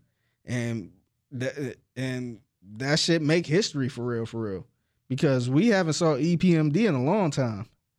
And Expect the Deck, we never see people from Wu-Tang outside of the normal. So I think it was dope, man. I really enjoyed it. It was shot very well. And man, that's probably one I'm gonna go back and watch just to watch. It was just super cool, man. And I think they need another album too, man. they made some really good music. It's crazy. I don't know if you even thought about this, but it's crazy how Method Man kind of separated himself from the Wu-Tang brand and made a whole nother brand with Redman. And the music don't even sound Wu-Tang-ish, if that make any sense. It's like two different Method Mans. You wouldn't even think that was the same Method Man. Yeah. So it's amazing how he came from this gritty Wu-Tang and went to a more of a polished, I guess, I don't even know what type of style that is. It's more of a EPMD-ish style, I guess.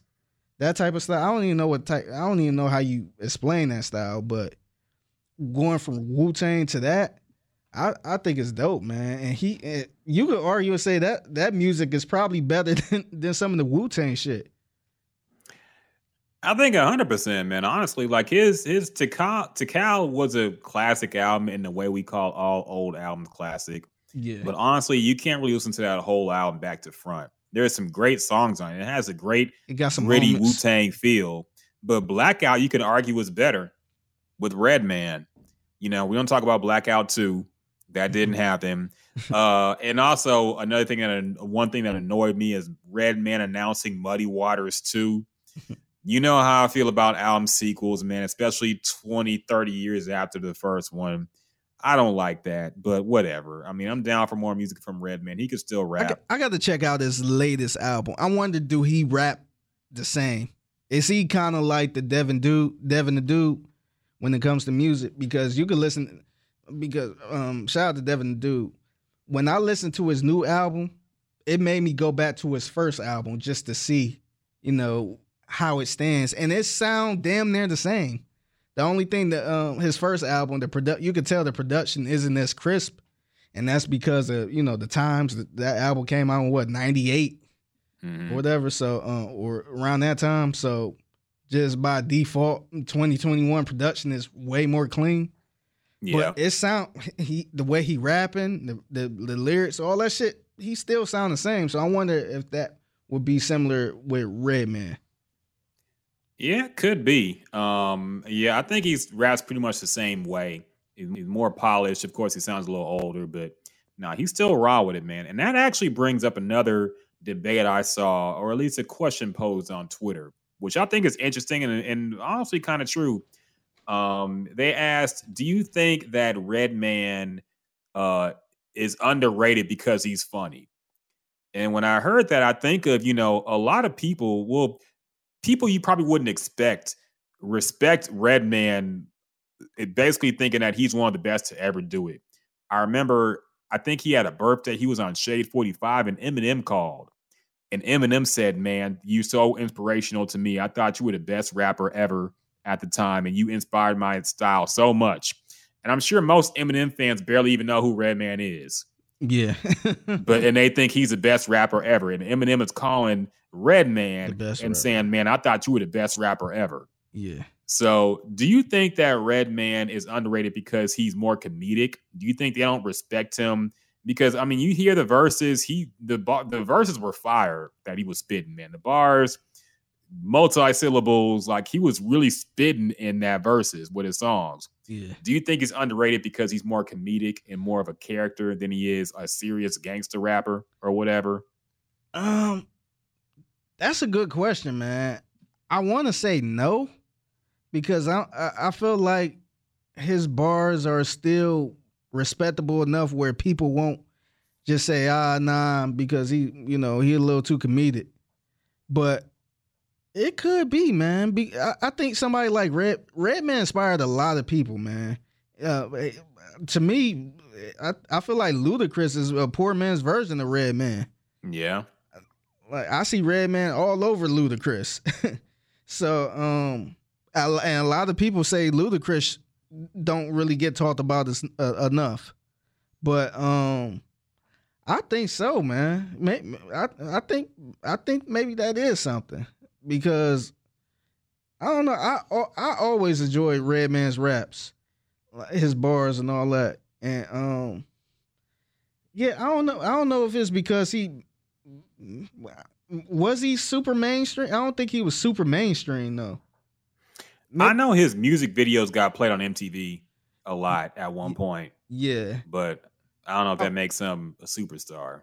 Yeah, I think during those times a lot of rap videos were being played too. Mm-hmm. But I don't know. Maybe the way he carry himself, because he walk around like he a regular nigga.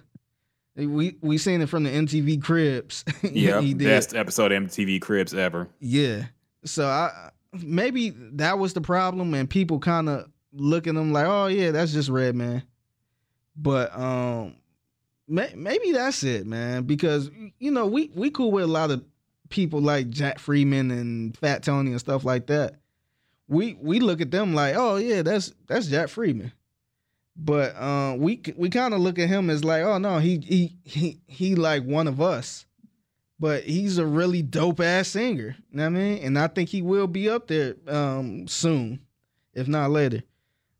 Maybe people look at Redman like that because he not really flashy. He just a regular nigga that smoke weed. You see what he was wearing at the verses. Mm-hmm. So maybe that's it. Maybe if he was way more flashier, maybe he would be in the conversation. Yeah, I think it's true, honestly, because when you think about it, most people know him from like the comedic stuff from the How High movie. I think that's where he got most of his national fame. But if you're really into hip hop, Redman was killing it. He's been killing it during the time of Giants since '91. Yes, he was on tracks with Biggie and Pac. Man, was he on the Biggie song? I can't remember. I think he was on definitely on Pac's song. But yeah, he was doing it in a time of Giants, man. And a lot of people respected him as one of the most lyrical rappers of that time.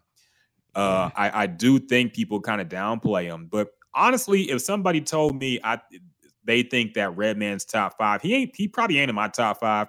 But if somebody told me they had Redman in their top 5, I wouldn't knock it. I wouldn't say you tripping. Yeah, I wouldn't look at him crazy. Yeah. So yeah, I understand it, man, and I think there's some truth to it. But to wrap it up, I also did think we did think or question whether Versus would sell out now that they sold to Triller. But based off that Method Man and Redman thing, I think it's been a good thing for the whole event because, like you said, it looked a lot more polished. It wasn't just two niggas sitting in a room with bad camera angles. No, it was a dynamic camera on a stage. Yeah. DJ was right there with them. Sounded clean. I got to say, man, if this is selling out, it was a good sellout because the production value jumped immensely with this last Versus. So I really appreciated that. Yeah, it was dope. And I think if they keep doing it like this, I know the next one is, I want to say is it Mother's Day, SWV and Escape. Yeah, that's right. I couldn't think who it was, but I'm not sure how they're gonna do with that because it's R&B. Yeah, and they're not gonna be running around the stage like Method Man, Redman. If they do keep that same energy, I think it could go some more, man. And when everything opened back up, I could see them doing the tour. So I think that setting is cool, man. And I think we talked about that a bunch of times before Versus. I want to say people doing kind of like little battles or something like that, going back and forth on tour. I would go see that. And if they did do a tour, I would definitely go see Redman and Method Man. And I heard their shows be fucking off the chain. They be flying all over the place and shit. So yeah, man, that was a very good Versus. I agree 100%, man. I enjoyed it a lot. Probably one of my favorite, if not my favorite, period that they've done so far. And looking forward to the next ones, man. Honestly, we thought it was going to be ending. We thought they had done everything, but honestly, I'm fine with it being more of a concert vibe than a actual battle. Me too. So I love this one, man. It really appreciated the guests coming out. So yeah. If you ain't watched it yet, try to watch it on some kind of streaming service, whatever they got. And it's definitely worth your time if you're a hip hop head. We highly recommend it. Mm-hmm. So other things, like we said, we got to run through some of these because we've been talking for a minute. we got to bring this up because this did happen in the time we were off as well. So Derek Chauvin, the trial had been going on for weeks. We saw all the evidence presented. We saw the police chief and everybody, medical people, testify and say what they believed. And the verdict came in. The proceedings ended. I think the next day they announced the verdict. George Floyd's killer, Derek Chauvin, the former police officer, was found guilty on all charges. And so, yes, luckily, that we didn't have and that's the crazy thing about it. The fact that we were even surprised by this, but yeah, we've seen this shit go left so many times that you never really know. It was shocking that he was found guilty of murder. That was on video. Yes, which is crazy, but I mean, fucking America. So, and also, there was a lady who was shot in Columbus, Ohio. This actually sparked a spicy discussion between Dr. Umar and DJ Envy. A woman was shot in Columbus, Ohio, 15-year-old girl by a police officer. She was apparently wielding a knife at one point.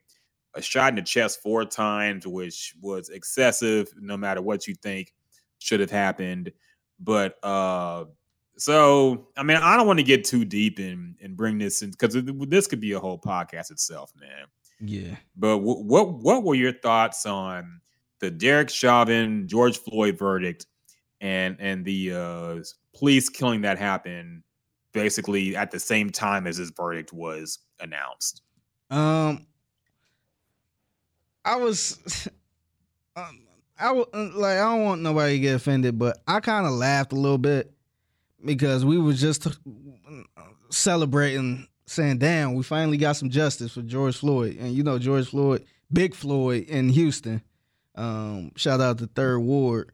I think his family got some, I guess, I don't want to say justice, but they got an answer, pretty much. I know they can sleep a little better at night knowing they got something. And shit, I want to say it wasn't even 2 hours after that. And there was another shooting of a 15-year-old girl in Columbus. And I don't know, man. It wasn't even surprising to me.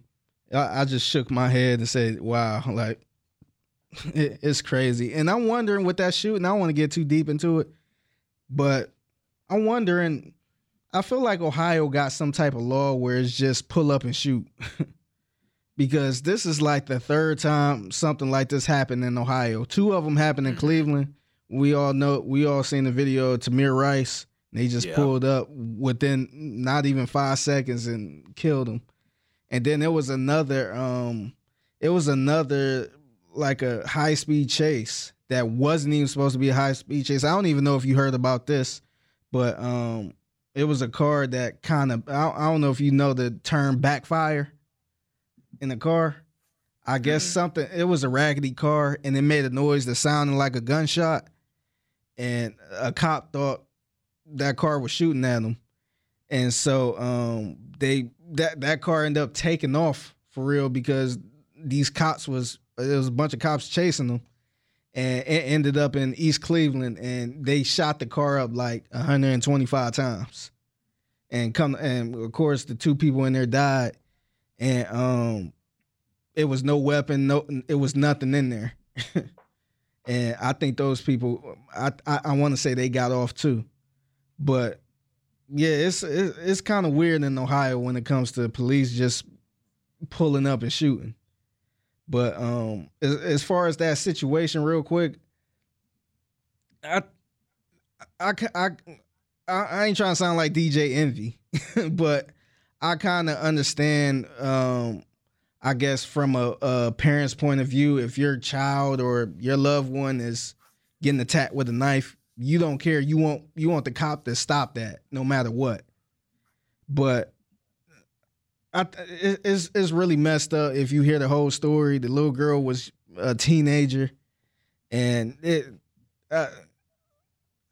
really unfortunate. They said she was being bullied, so she went back and was trying to defend herself, I guess.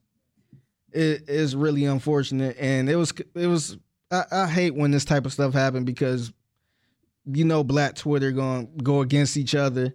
They gonna argue all day long and saying, I just hate people saying stuff like, "Hey, that cop should have shot that girl," because if it was my daughter, I wouldn't want the cop to do the same thing. But put yourself in that position if your daughter was getting bullied and she took it in her own hands to go handle that without consulting with you. She went behind your back to go defend herself because she's tired. Do you want a cop just pulling up, just killing your kid because of that? I think it's a better way we should handle that. And I think the police got to do better. I know we keep having the same conversation, but there's no way in hell this girl should have been killed. Yeah, man, I agree. And to go back to the George Floyd and Derek Chauvin verdict, I wasn't like, to me, I saw the writing on the wall as soon as the police chief came out and shitted on him. As soon as the medical examiner came out and said, no, he did kill George Floyd, he murdered him. Like, as soon as these things happened, I could tell, okay, the system has given up this guy. They fed him to the wolves at this point. Because usually police, the thin blue line, they protect their own. So the fact that the police turned on him, I'm like, okay, it's over now. So the verdict didn't surprise me. And especially when it was decided that quickly, I was like, okay, he's definitely going to be found guilty. It didn't move me, man. I didn't feel like doing a victory lap over it. Mm-hmm. I didn't feel like a lot of Twitter did, saying, oh, thank goodness. I didn't feel that. Because I feel like a corrupt system will always sacrifice individuals to keep that corrupt system in place. A broken clock is right twice a day. Yes. And I didn't like those things like Angela King. And I like Angela King. Her name is Angela King, isn't it? I'm thinking of the lady what's her name? The lady who was at the Oscars. Angela Rye? Is it Rye? Nah. Now I got to look this up.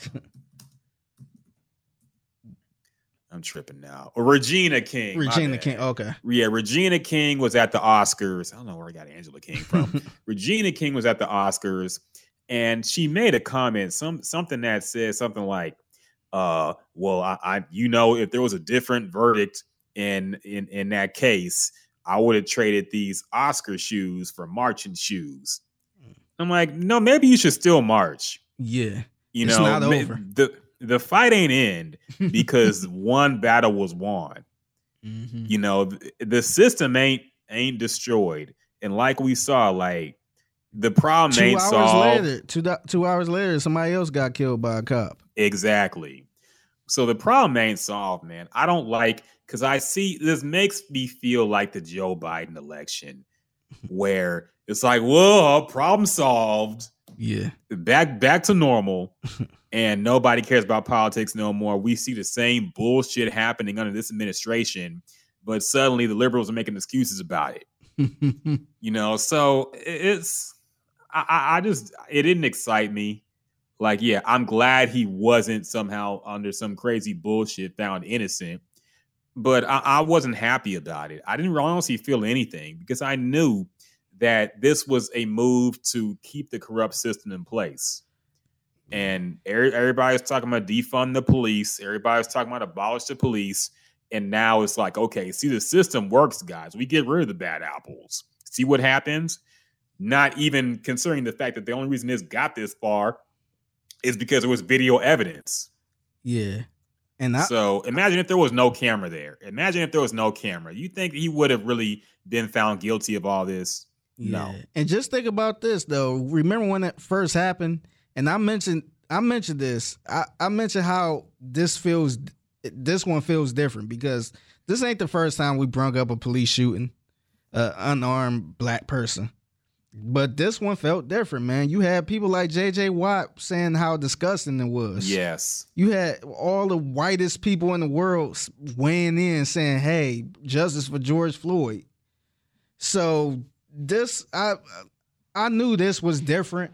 It would have been insane if this cop really got off after, people like J.J. Watt and all these other people said, hey, nah, he killed this man, that would have been crazy. So I think I agree with you. I think it was no way they were going to let him go like that.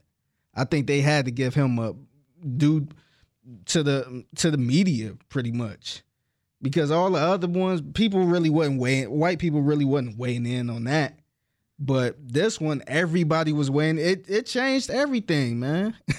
It changed it got the NBA doing all the Black Lives Matter stuff. It changed everything. It was all during the quarantine or before the quarantine. It was around that time, and it fucking changed everything. It changed how we view it. It showed everything. So this was the straw that broke the camel's back, I guess. And so I think it was no way they were gonna find that dude not guilty and let him walk loose like that. I think they had to give him whatever. Give him some time. I don't know how much time he gonna get, but yeah, and that's one thing we don't know yet. But yeah, we'll see. They had to say he was guilty of that. Yeah. I agree, man. So yeah, like I said, that could be a whole nother podcast, but that's our kind of quick and abbreviated thoughts on it. And yeah, so nothing changes in my opinion, but whatever. This is a Gems and Juice breaking news. Gems and Juice breaking news. The Houston Texans are about to pick a player in the draft. Let's see who they gonna pick. Will they pick a quarterback? Let's find out. Yes, we're listening live to the Texans radio broadcast of the NFL draft. The Texans about to pick. Who are they going to pick? Figgy, make a quick prediction. They talking about a quarterback. I never heard of this quarterback. I ain't gonna lie to y'all. Like, I watch college football all fucking day long and analyze these players. I'm not John Harris. You're Figgy. You're Figgy. You're supposed to know everything about sports ever. I think Davis Mills is the type I'm fluent in the first round. You're supposed to have a take no matter who it is. I think they're gonna pick a quarterback. That's good to know. He's spicy if they do. Chester Pitts coming out. Chester Pitts. Okay. First of all, here we go. I hope y'all having some fun because this is crazy out here. This draft is awesome. Oh, it's not. Much love to the traveling Texans. My guy right here, 24 years of marriage. Happy anniversary to his wife. I just found out I walked across the stage. Show his wife some Steve love. Harvey, come on. Show his wife some love. I took my Cleveland, wife what's happening? to the draft. I remember. This ain't no stand-up routine. Announce the pick. My dad he said he about to tell us a quick story. But he loves the Cleveland Browns. When I was a kid growing up, the Brownies this, the Brownies that. Them Brownies gonna be all right this year. Lying, man. When I got drafted, he wanted the Browns to draft me. I didn't get that lucky. Chester, why you lying, man? I got drafted by the Texans, so it's all good, baby. All right. With the 67th pick quarterback in the 2021 NFL Draft, my Houston Texans select Davis Mills, QB from Stanford. Go Texans, baby. It is done. Davis Mills is a Houston Texan. Air horn. Oh, my God. Oh. The Texans have their quarterback. Drop some motherfucking bombs for a new quarterback. Oh, my God. Deshaun is out of here. They said, Deshaun, pack your bags, man. Leave the massage tables. You're done. The fuck out of here, Deshaun. You're done. Oh, my God. We ain't even putting the number 4 in the Ring of Honor, motherfucker. You done. You out of here. Slam season is over, baby. Yes. Take the rap off the Texans radio bumpers. No more of that, okay? No more of that nonsense, that malarkey. Oh, my God. Yes. It's about to be a crazy offseason. So let me see who this man is, because I have no idea who that is. A quarterback for Stanford? Yeah. Davis Mills. Davis Mills. Let me look him up. What does he look like? Is he black? I don't know. That's the big question. No, he's white. He's super white. Oh, yeah. Oh, God. Okay. Let's see. The draft report for Houston Texans QB. He is 6'3", 217 pounds. Positive, above average arm strength and throws a very catchable ball. Okay. Consistent, tight footwork on dropbacks and in the pocket. Has been well coached and shows polish.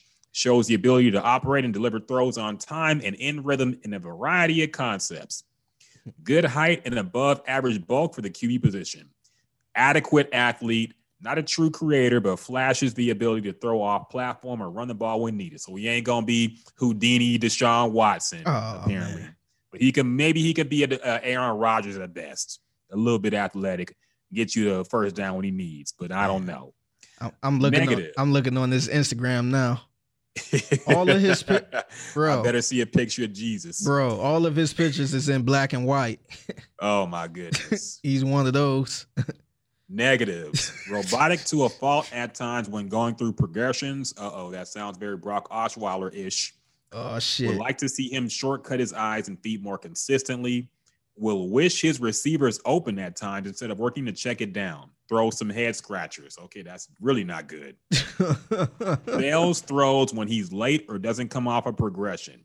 Damn. Has had several operations on his left knee that's caused him to miss a good chunk of time in college and high school.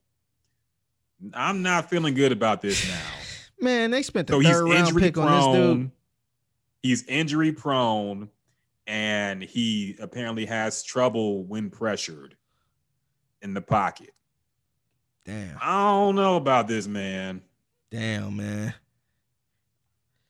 Yeah, I guess he's more about family, faith, and football. That's what really matters. The culture is the only thing that matters with the Texans. We have to realize that. Yeah, it's not the play on the field. Is secondary. It's not the play on the football. Football is actually last. It's faith, family, football. Yes. So it has to come third. Also, are you the first guy in and the last guy out? Mm-hmm. Do you practice well? Are you tough, smart, dependable? Even if you're DeAndre, tough, smart, dependable. Are you those three things? If you are, then we'll keep you around for 10 years. It don't matter how shitty you are. Okay. If you ain't good at practice, I don't care if you're DeAndre Hopkins, we'll give you away for a second round pick. Man. So, I need a drink. I don't know, man. Let me see what the Twitter sphere. I follow a bunch of Texans people. Let's see what they're saying about this. Let's tune in. Let's see what they're saying on the radio. Oh, they on commercial. On commercial. How you go to commercial rather than pick? I know. Come on, Mark. They might as well go home after this, honestly. Right? Who the fuck else they gonna pick? I'm trying to look for Texans fans to see what their reactions are. Okay, I need to refresh my timeline. Make sure it's showing the newest tweets first. Okay, good.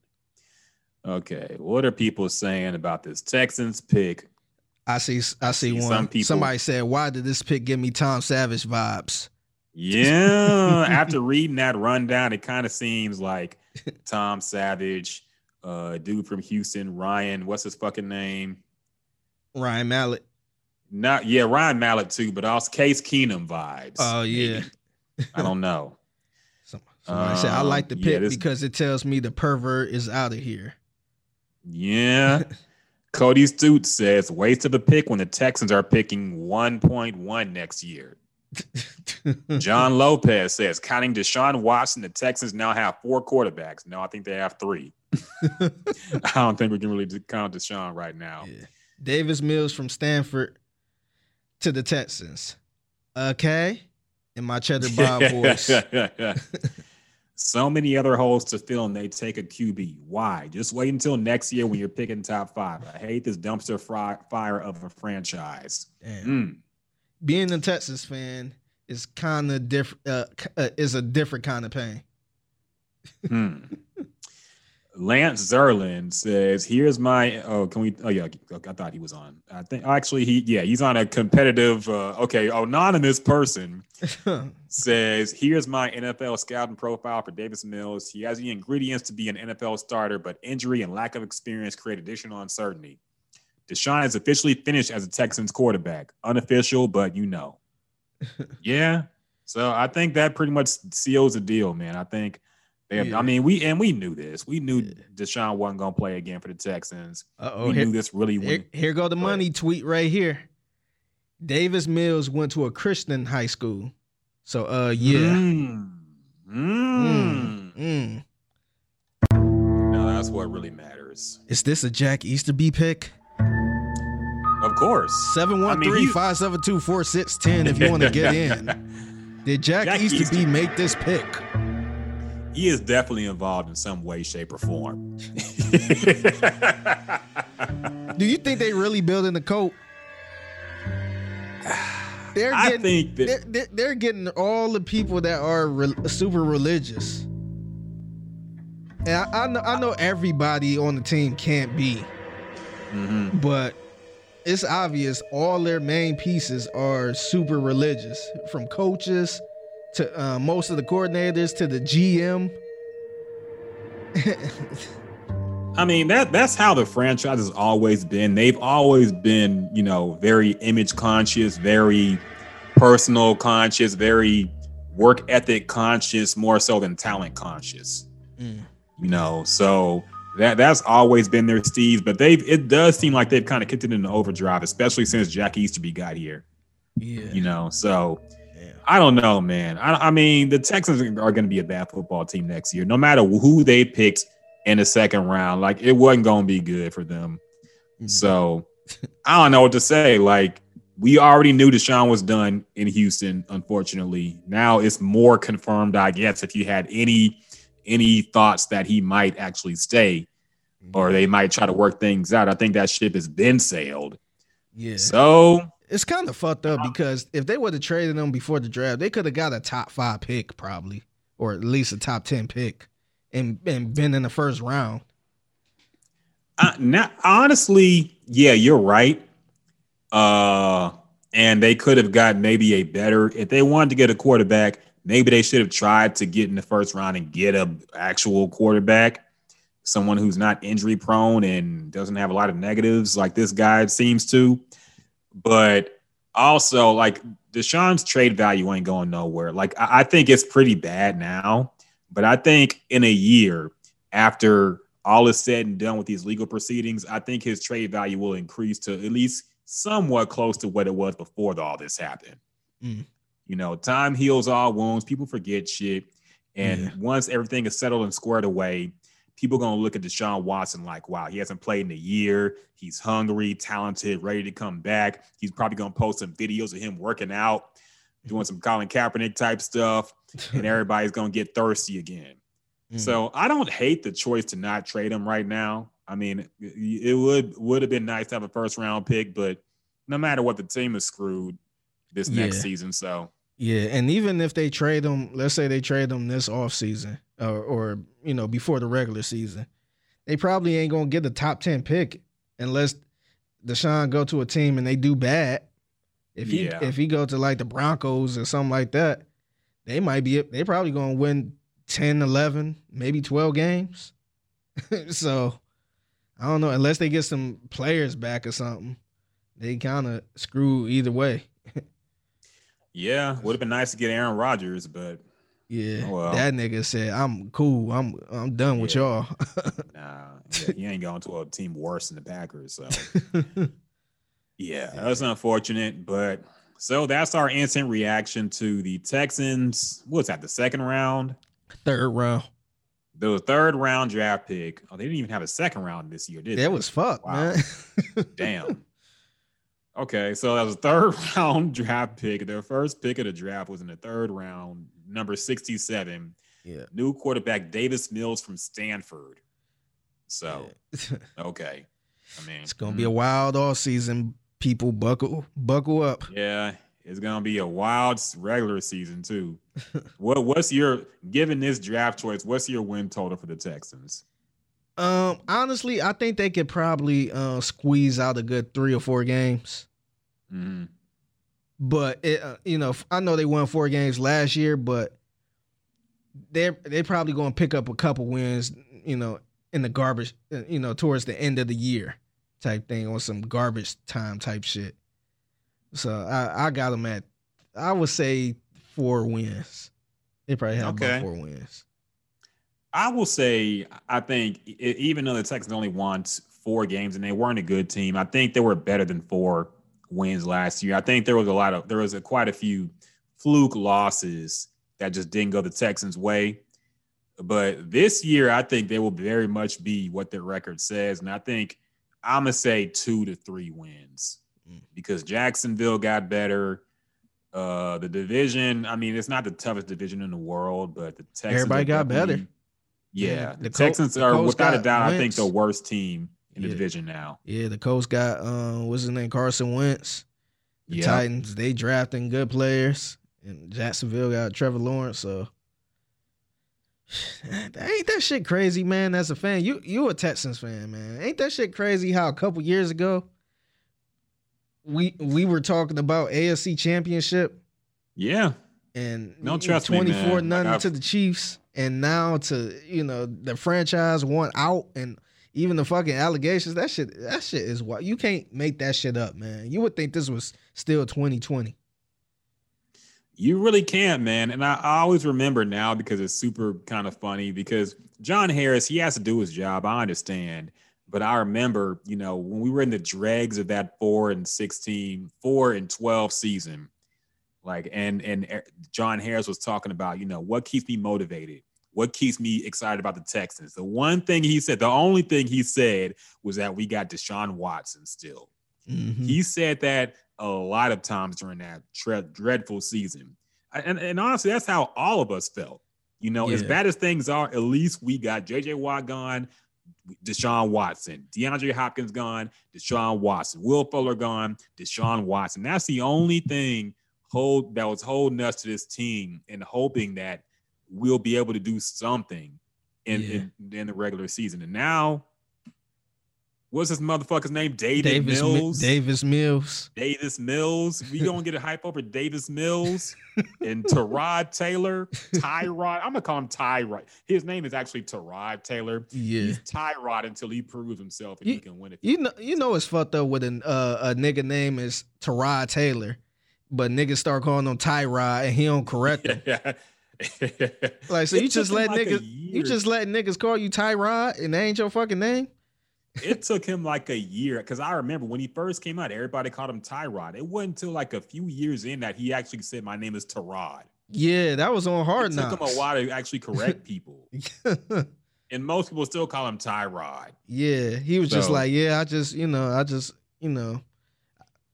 let people call me that. I'm like, man, what type of man? Come on, man. Yeah. So yes. So that's our quick reaction. That's our sports take for the week. Davis Mills, new Texans quarterback. We assume he'll be third string. Who else do they have at quarterback? Deshaun Watson, Tyrod Taylor. Some nigga from Cincinnati. Some nigga from Cincinnati that I think he actually beat the Pittsburgh Steelers last year. Ryan Finley. Yeah. He probably ain't gonna play. He barely played last year. Yeah, he barely played last year. But now they officially have 4 quarterbacks on the roster, and we know they ain't gonna keep 4. And we have to guess which one's leaving. It's probably gonna be Deshaun. Yeah. So very unfortunate, man. Sports are crazy. Yeah. And Houston teaches you that really quick. The Rockets went from a finals level team, a hamstring away in the league. The worst team in the league. The Texans went from championship aspirations to probably the next worst team in the league. The sports are crazy, man. If you really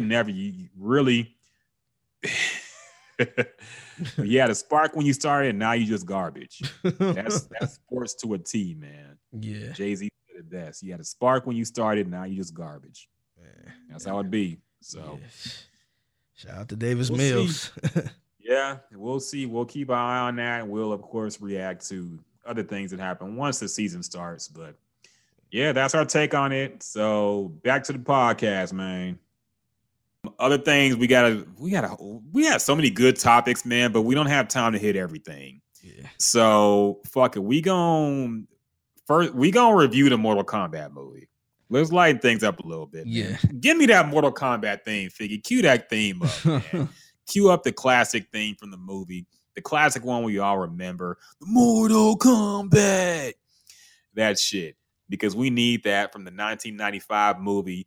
The movie that was the shining jewel of our childhoods. You know, all of us remember sneaking in the arcade, playing Mortal Kombat when it first came out, all the blood coming out, people having congressional hearings about video games because of Mortal Kombat, because motherfuckers were tearing their spines out, blowing each other up. And they thought I was going to corrupt kids. Maybe they were right. There we go. There we go. There we go. I used to be in Taekwondo class as a kid, and they always played this song at the end when we hit the mat with a jump kick. And I always got hype. I always fell on my ass when I did a jump kick, but I still had fun. Damn. Look at that. Yes. I'm getting hype. Getting hype. They brought it back. They brought back Mortal Kombat in 2021. They have made a new movie. It debuted simultaneously in theaters and HBO Max. It got all the cast of characters. It got Sub-Zero. It got Scorpion. It got Sonya Blade. It got some new nigga nobody cares about. Yeah. It got fucking Jax, Liu Kang, the nigga with the hat, Kung Lao, Kano. It got all your favorite niggas in it. And it was what it was. Oh, what did that mean? So it was what it was. So Figgy, I'll let you go first on this one, man. What do you think about the new 2021 version of Mortal Kombat? All right, so I was excited to watch this, man. Confession, I never seen the 1995 one. Whoa, wait a minute. I never seen it. I never seen it.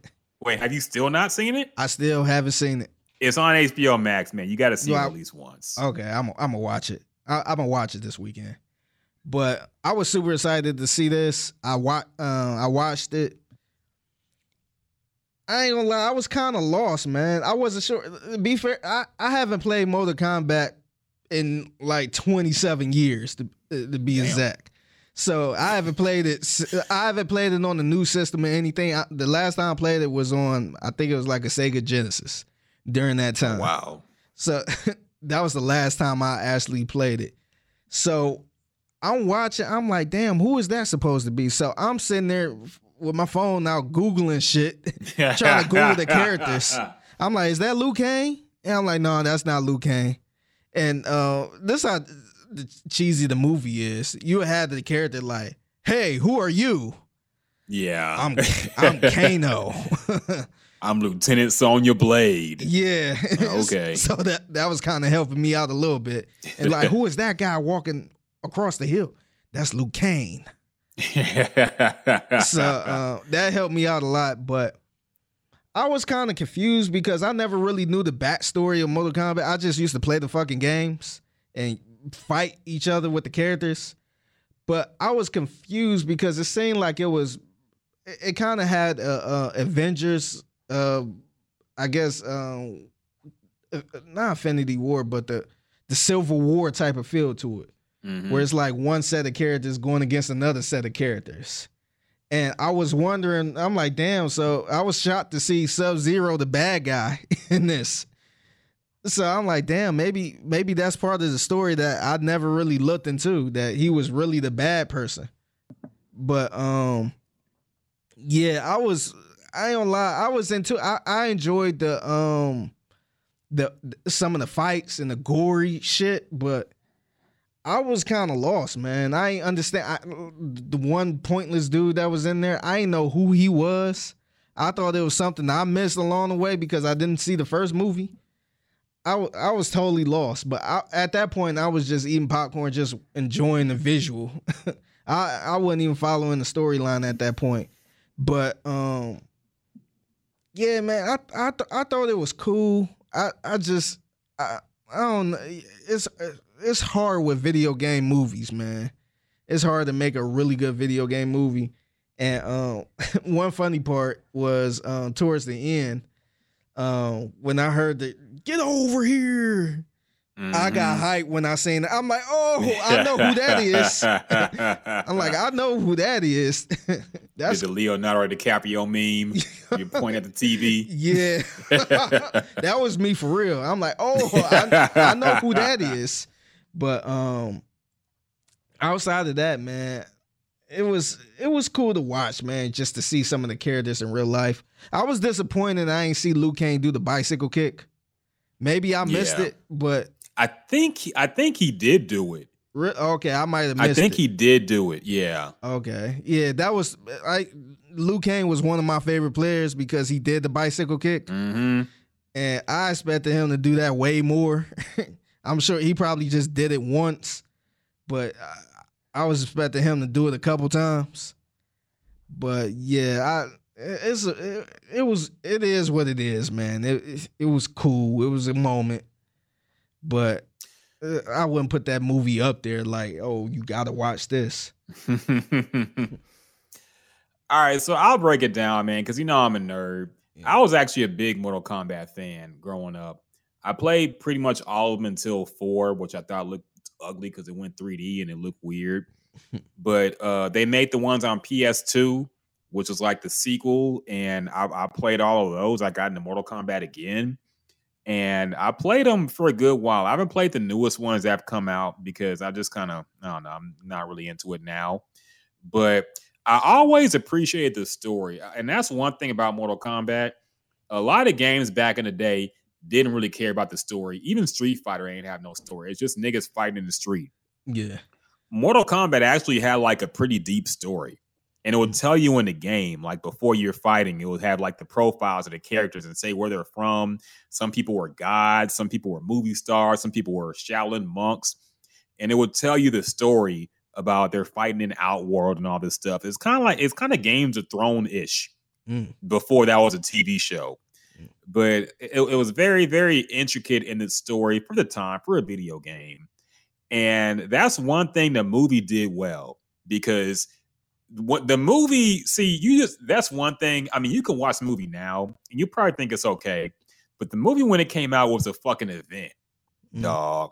When that movie hit in 1995, every kid who was really a nerd, I guess, was getting super hyped, man. And the movie, honestly, as far as video game movies go, it was the best by a long shot, because it actually kind of followed the story of the game. It had people looking like they did in the game, doing the moves they do in the game, in the setting that was just like the game.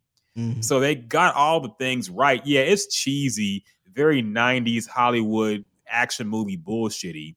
The computer effects don't age well at all, and it looks very cartoony now in some places.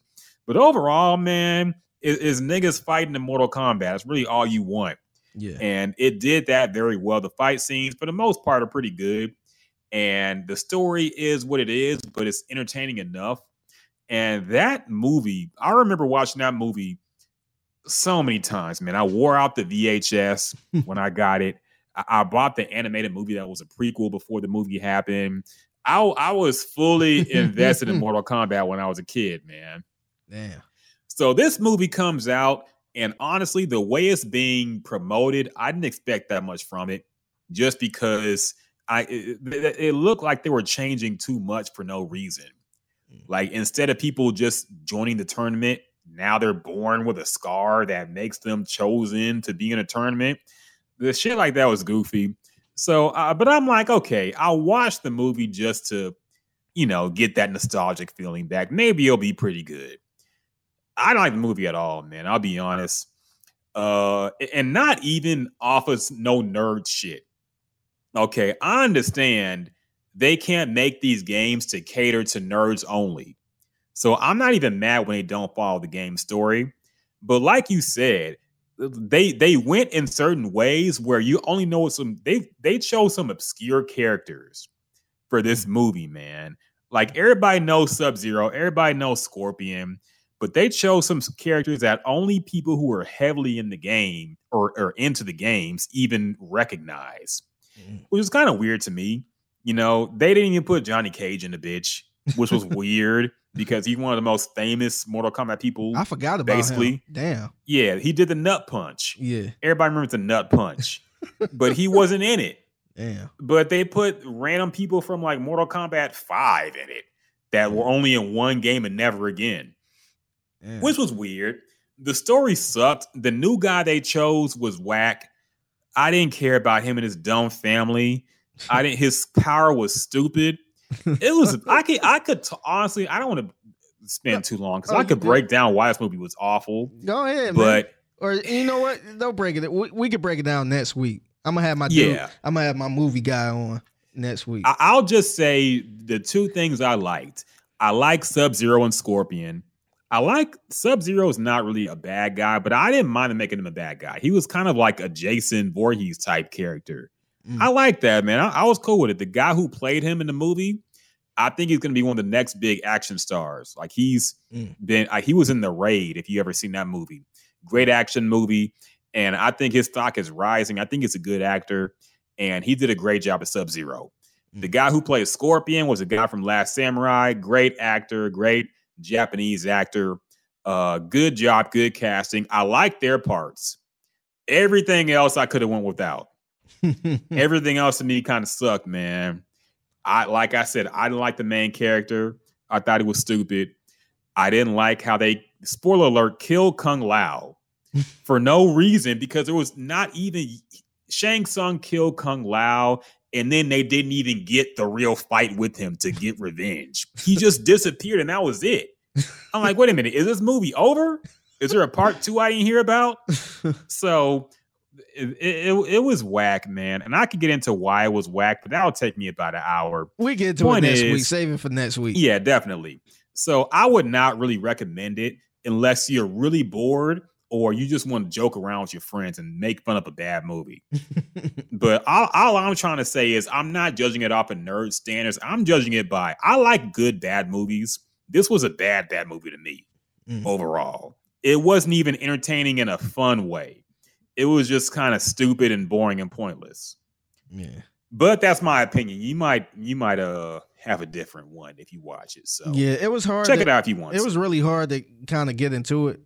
So yeah, it was hard to get into it. So I don't know, man. Usually a movie. I'm wondering because this is what I kind of miss about the movie theaters. When you go to the movie theater, you have no choice but to get into the movie because it's right there, and you probably won't have your phone out like that. But it was rough for me trying to get into it. But eventually I did, but I had no idea what was going on, man. And that's when I realized, like, damn, I haven't played Mortal Kombat since fucking 1994 or 93 or whatever, whenever it came out. I haven't played this since I had a fucking Sega Genesis. Well, I'll tell you as somebody who knows the plot of the games, it wouldn't help you make sense of the plot, man, in this movie. Because the movie plot made no sense, dog. And it wasn't really like the games, even though it was based off the games. So, yeah, it really wouldn't help you. The plot of this movie was all over the place, and it was kind of crazy. It kind of feels like they chopped down a movie. Maybe it was supposed to be longer because it was only like an hour 30, an hour 40. Maybe it was supposed to be longer and they chopped it down. I don't know.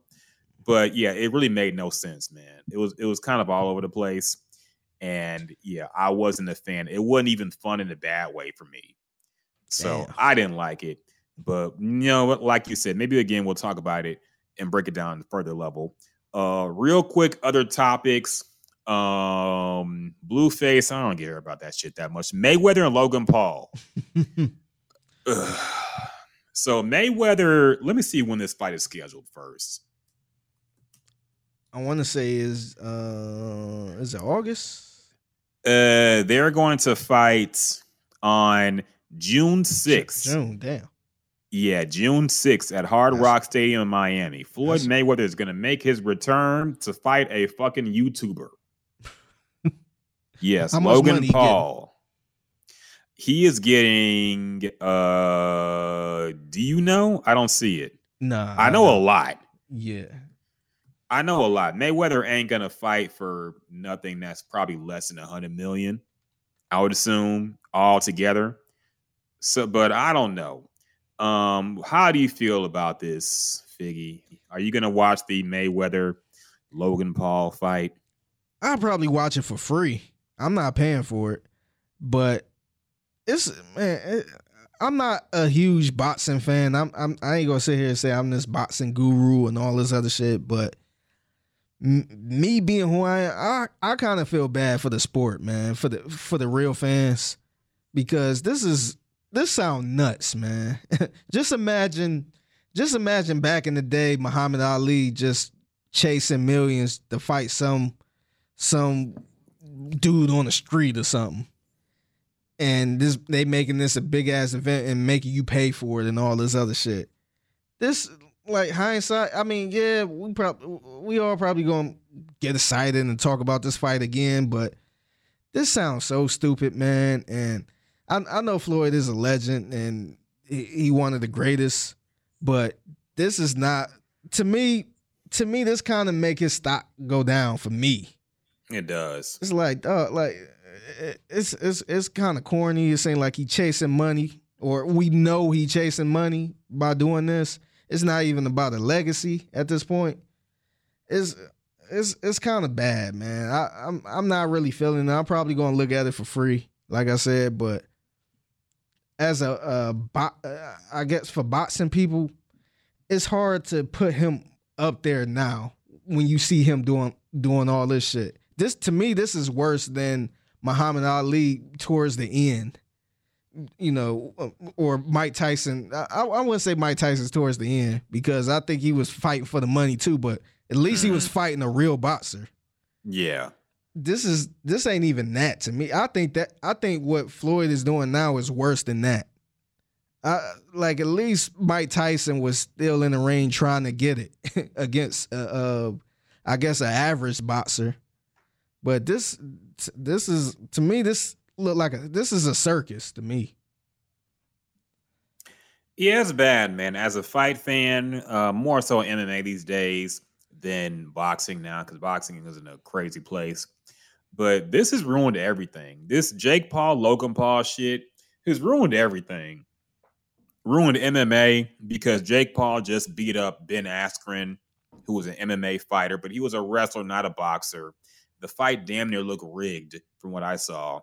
And now everybody in the MMA world is talking about wanting to fight Jake Paul, which you just want to do it for the money. Fucking Kamaru Usman, who I'm a big fan of now, just knocked out Jorge Masvidal, talking about he wants to fight Jake Paul now.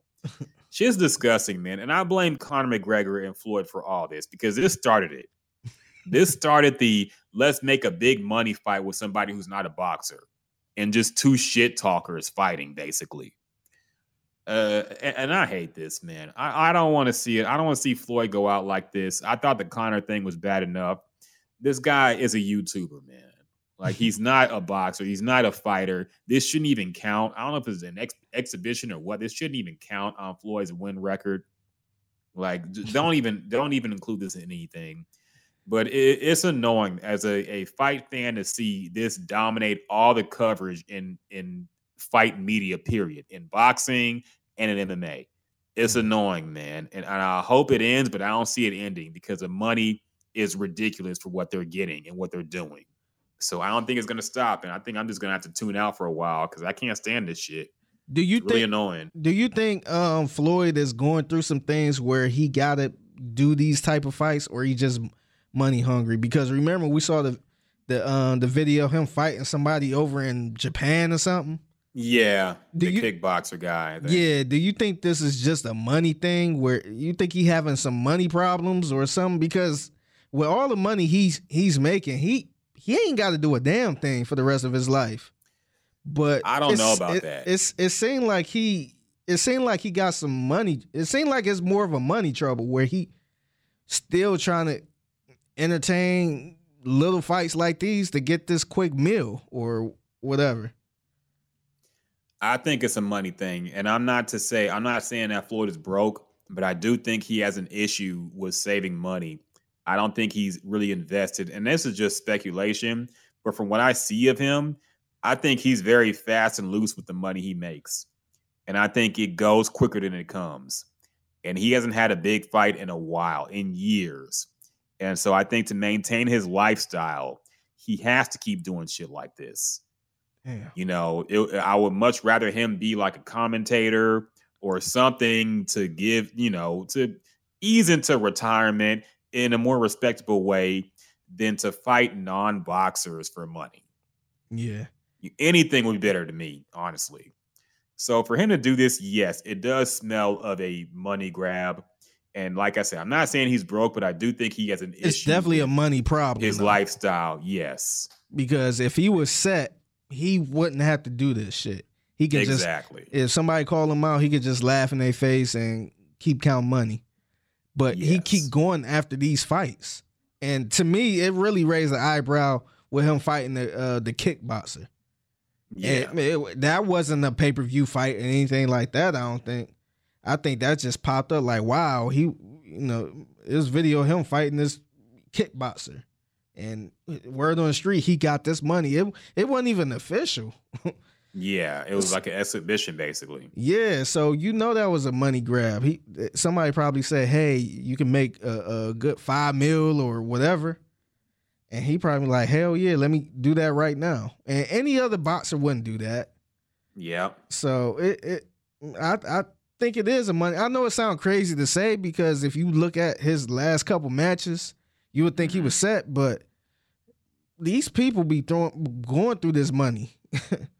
You see what he brags about spending money on, man. Yeah. Like, if you keep that up every day of your life, you're going to need more money soon. Yeah. Mm-hmm. And 50 Cent, I think 50 said the same thing. So I think it's definitely something going on where he need to do this shit because otherwise, I would sit my black ass at home. I would pop up at other people's fights and just watch and just chill. But I don't know what he doing, but fighting YouTubers, man, that's making your legacy go down.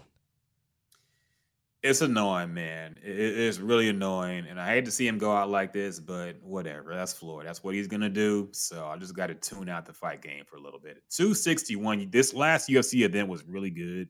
So I'm good on the sport for now, man. And that boxing, too, until who's fighting recently? Oh, yeah. Fucking Tyson Fury is talking about fighting Francis Ngannou in the UFC. So like this circus shit is never ending. I give up.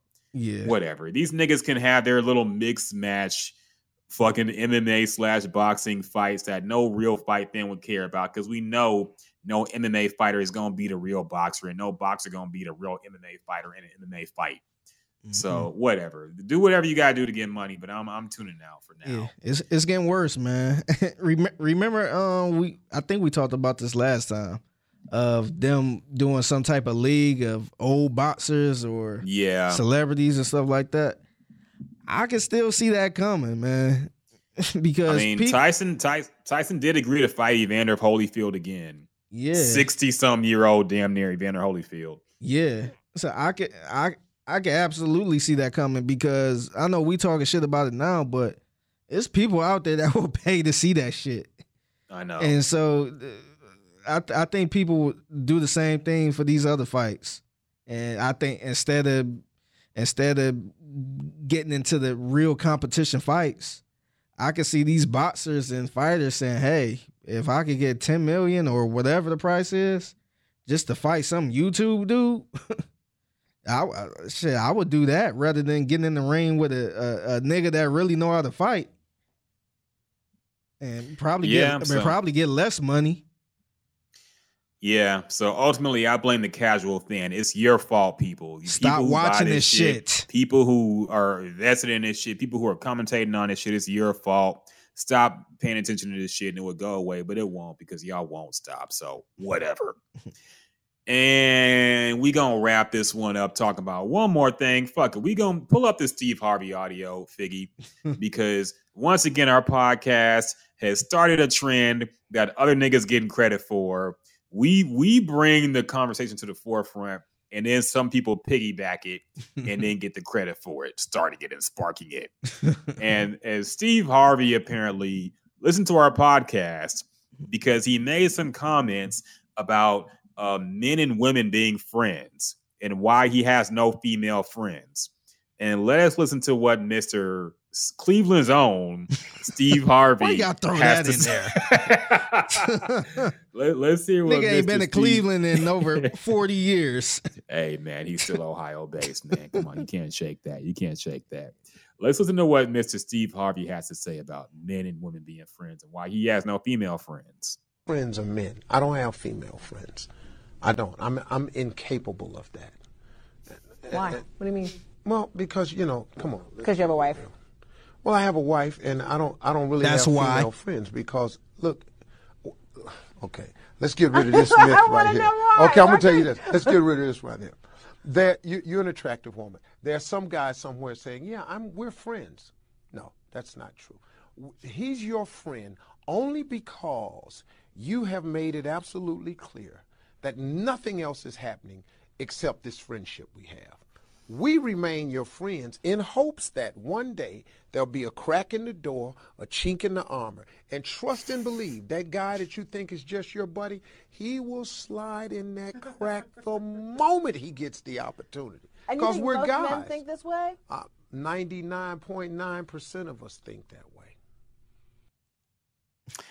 Now, I hate to agree with Steve Harvey. I don't like Steve Harvey at all. I'm far from a Steve Harvey fan. I think he is the worst king of comedy, even worse than D.L. Hughley, who's pretty bad in that special too. If you agree with him, I think you do like him. Look, man, when you're speaking facts, like you said earlier in the podcast, a broken clock is right twice a day. And I think, look, the way he framed it, because at first when I heard it, I'm like, okay, Steve Harvey probably being an ass. But the way he framed it, an attractive woman, and if a man is a friend to an attractive woman, typically it is because she's made that clear that that's all y'all gonna be. Because if there was an opportunity, you would be sliding in there. I do agree with that part. And the men who don't agree are ones who want to keep their game to themselves and not expose the world. And I agree with that. I understand. The game is to be sold, not told. Live the lie if you have to. But I'm just trying to keep it real with how men think. If you want to call me a scumbag, misogynist, whatever, only think of women as sexual objects, whatever. I don't think that. But there is some truth to what he's saying as it pertains to very attractive women and men who call themselves their friends. Figgy. I don't disagree with that. I think that's a broad statement as far as men wanting to, will want to slide in any chance they get. I don't disagree with that. I think I said it last time. I think men will smash anybody, no matter what. I think they'll smash any woman. We see a whole bunch of men smashing questionable women out here. But my thing is, I think it's still possible for a man to be a true friend to a good looking woman. I really think that. I'm not saying that guy is going to say, "Oh, wait a minute, hold on, you want to have sex?" No, like, we're friends. I would never do that. You're my friend. I don't think a guy on this earth would do something like that. But I do think it's possible to have a real friend that's beautiful. I don't think it's just hard for me to believe that a guy can only be a real friend to an ugly chick. I think you can really have a real friendship with a beautiful woman. And this goes back to, because like I said in the original debate, I think we're basically saying the same thing. But I think the difference lies, and I know you framed it a certain way on social media, so people shit on me. I don't care. Jack Freeman has some smoke for me. I saw that shit, Jack. Whatever. But it was framed that way to get to inspire discussion, I feel. I'm not saying that a man cannot be friends with a woman who's attractive. Of course, that's silly. You can be friends with anybody you have common interests with, makes you laugh, et cetera, et cetera. My feeling is that the friendship on the male side is a little bit fake, just because if the opportunity arose to change the dynamic of the friendship forever and erase a good part of it by having sex, a man would do that without a second thought, So that's the only thing with me. But of course, you can have a genuine friendship with a woman who's I'm not saying that's and sometimes, there are beautiful women that get on my nerves, and I would not even entertain being a friend to them at all if it wasn't sexual. But there are some women who I know I have no chance with, but hey, she's actually funny, make me laugh. So I would entertain the friendship, but at a moment's notice, if she gave me a shot, and then if it got weird and she said we can't be friends no more, I would probably say it might be worth it because at least I got to hit. So I don't know, man. Maybe I'm just different. Maybe you're a scumbag, whatever. But I think that's just being honest with how men are built. But I was never saying that men and women can't be friends if they're attractive. I just think it's a little bit, shiesty on the man's side because of how we think as men. But that's just me. Yeah, I think that's the thing. I think men like I said, I think men would smash anybody. And I know us personally will be, we got the people we wouldn't, we don't find attractive and we wouldn't smash. But 9 times out of 10, men will smash anybody. They will smash any woman, ugly or not. As long as they got a nice body and they sitting around bored, they would do it. They won't say, "Hey, no, I'm not interested." I know a bunch of guys, including myself, that had one of those nights where it's just like, damn, she ain't cute at all, but fuck it. I ain't got nobody else. So I think, like I said, I think it's a broad statement saying the guy will, if they had that chance, they will take it. Guys take chances with all type of women. That's true. So, I think that's kind of more of a general statement. But like I said before, I think guys can be friends with beautiful women. If the door open, of course they're gonna take that. If it's money right there, of course they gonna pick it up. But I think it's possible for a man to be friends, legit friends with a beautiful woman. Because I think if it was the case, if they really just wanted that girl and she said no, they wouldn't waste their time being friends. They would be like, all right, I'm out. I'm on to the next one then. Like I don't want to stick around because I did that a couple times. Yeah. It was a couple times where, I know I had no chance and I just kind of, stopped talking to the girl. It wasn't a thing where I'm like, let me hold on to this friendship just in case. It was kind of like, nah, I don't even want to be friends. At this point, she's not even cool. But I want to ask this too, man, because I want you to be honest. When you've had like a woman who is very attractive as a friend, do you find yourself doing more for her than you would one of your ugly homegirl friends? Like let's say your attractive female friend needed to move and she needed some niggas to help.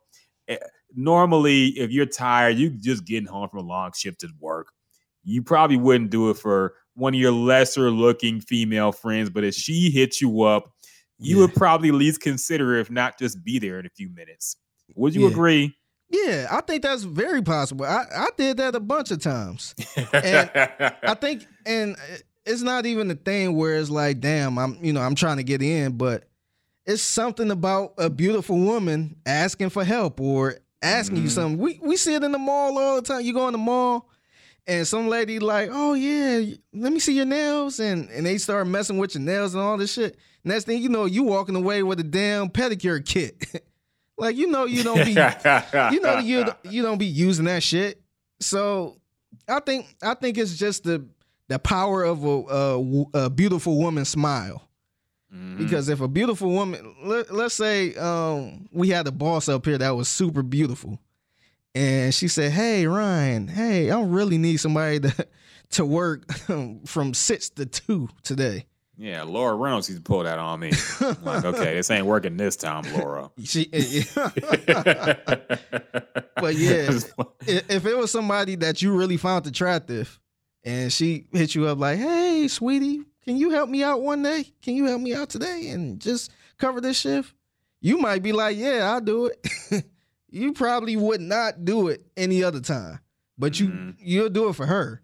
And it's not like a necessary thing where you trying to, hey, I think I got a chance. I'm keeping that chance, but It's just something about a beautiful woman, a smile and a voice and all the other shit that make you want to do it. Now, if this person was, super ugly, you probably be like, hey, nah, I'm cool, bro. Yeah. I got something to do. Next time, no. Yeah. I think that's the power of beautiful women. That's how they get over on a bunch of men. Yep. That's how they get men out of money. And so they keep good niggas in the friend zone while the scumbags get to smash and treat them like garbage. Exactly.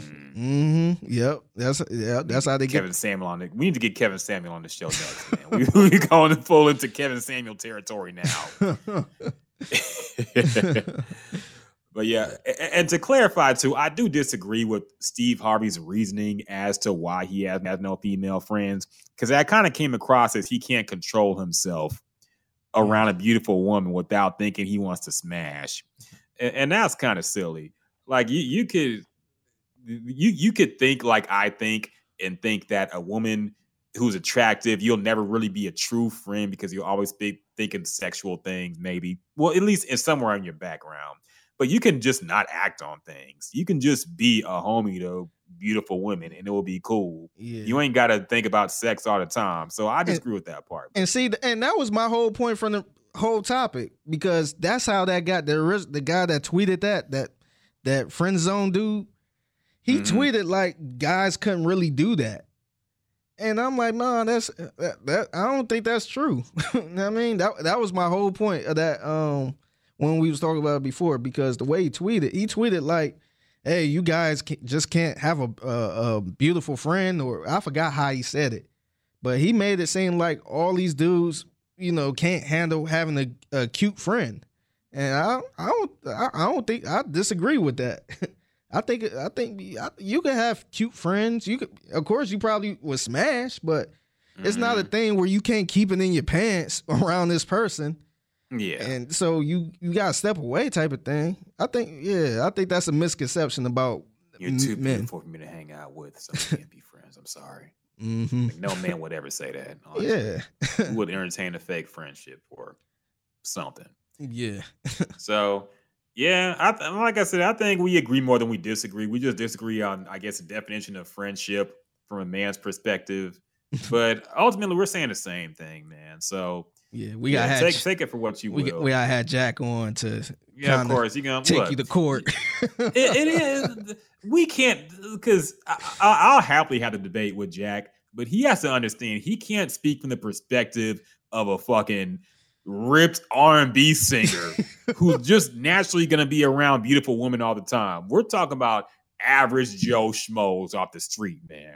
We're not surrounded by models like he is. So I don't want to hear him talk about how this is easy for him, because he's I don't want to hear no R&B singer talk. Like I said, I'll gladly have a debate, but he got to understand his perspective is different from ours. Okay, we ain't in that world. We ain't in the fashion and music entertainment world. Yeah. We see a bad bitch and we're like, damn. He see one and be like, okay, another day in the life of Jack Freeman. Oh, that's whatever. My homegirl. Yeah, she got a husband. Yeah, this is my friend. This is my friend. We just hang out, watch movies. So yeah, man. All right, we've been going for a minute. We have some other things on the topics. We get to it next week. Fuck that until next week. We got to save a little bit for the future. We got a lot to break down this week, though. So we got extra long. Yep. Y'all know what time it is. Thank y'all for listening. Thank y'all for rocking to the sweet sounds of the Jim and Juice podcast. Make sure you follow that man, Figgy Fig, putting down the cold mixes to intro the podcast. Also find him producing the midday show on Sports Radio 610 In the Loop every day. All them clean ass drops and hip hop jams you hear is courtesy of him. Yeah, check out that podcast too, man. So a funny story happened today. Landry, he got questioned by the cops today. Oh wow! The cops was just randomly up here, and they was looking for somebody in a white Jeep. So they thought he was looking for Landry. it was a long story. Go to the In the Loop podcast and check it out. I'll tell you about it, Ryan, that once we end this podcast, but Okay. it's a crazy story. Go to the In the Loop podcast. I podcasted that segment separately. And yeah, and it got a cameo from Cowboy Dave. He was actually part of this too, so Okay. it's a crazy story. Landry got a taste of what it's like being a black man. That's now why suddenly he's, I told him, I'm he's like, BLM. I told him, like, stop resisting. Just do what the cops say, bro. If they think you did it, maybe you did it, Landry. I don't know, man. You gonna be Blue going Lives Matter, so I don't know, man. Yes, definitely check that out, man. And good show. Listen to that every week. Of course, they're going to break down the Texans draft pick. They got a new quarterback. I already forgot his fucking name.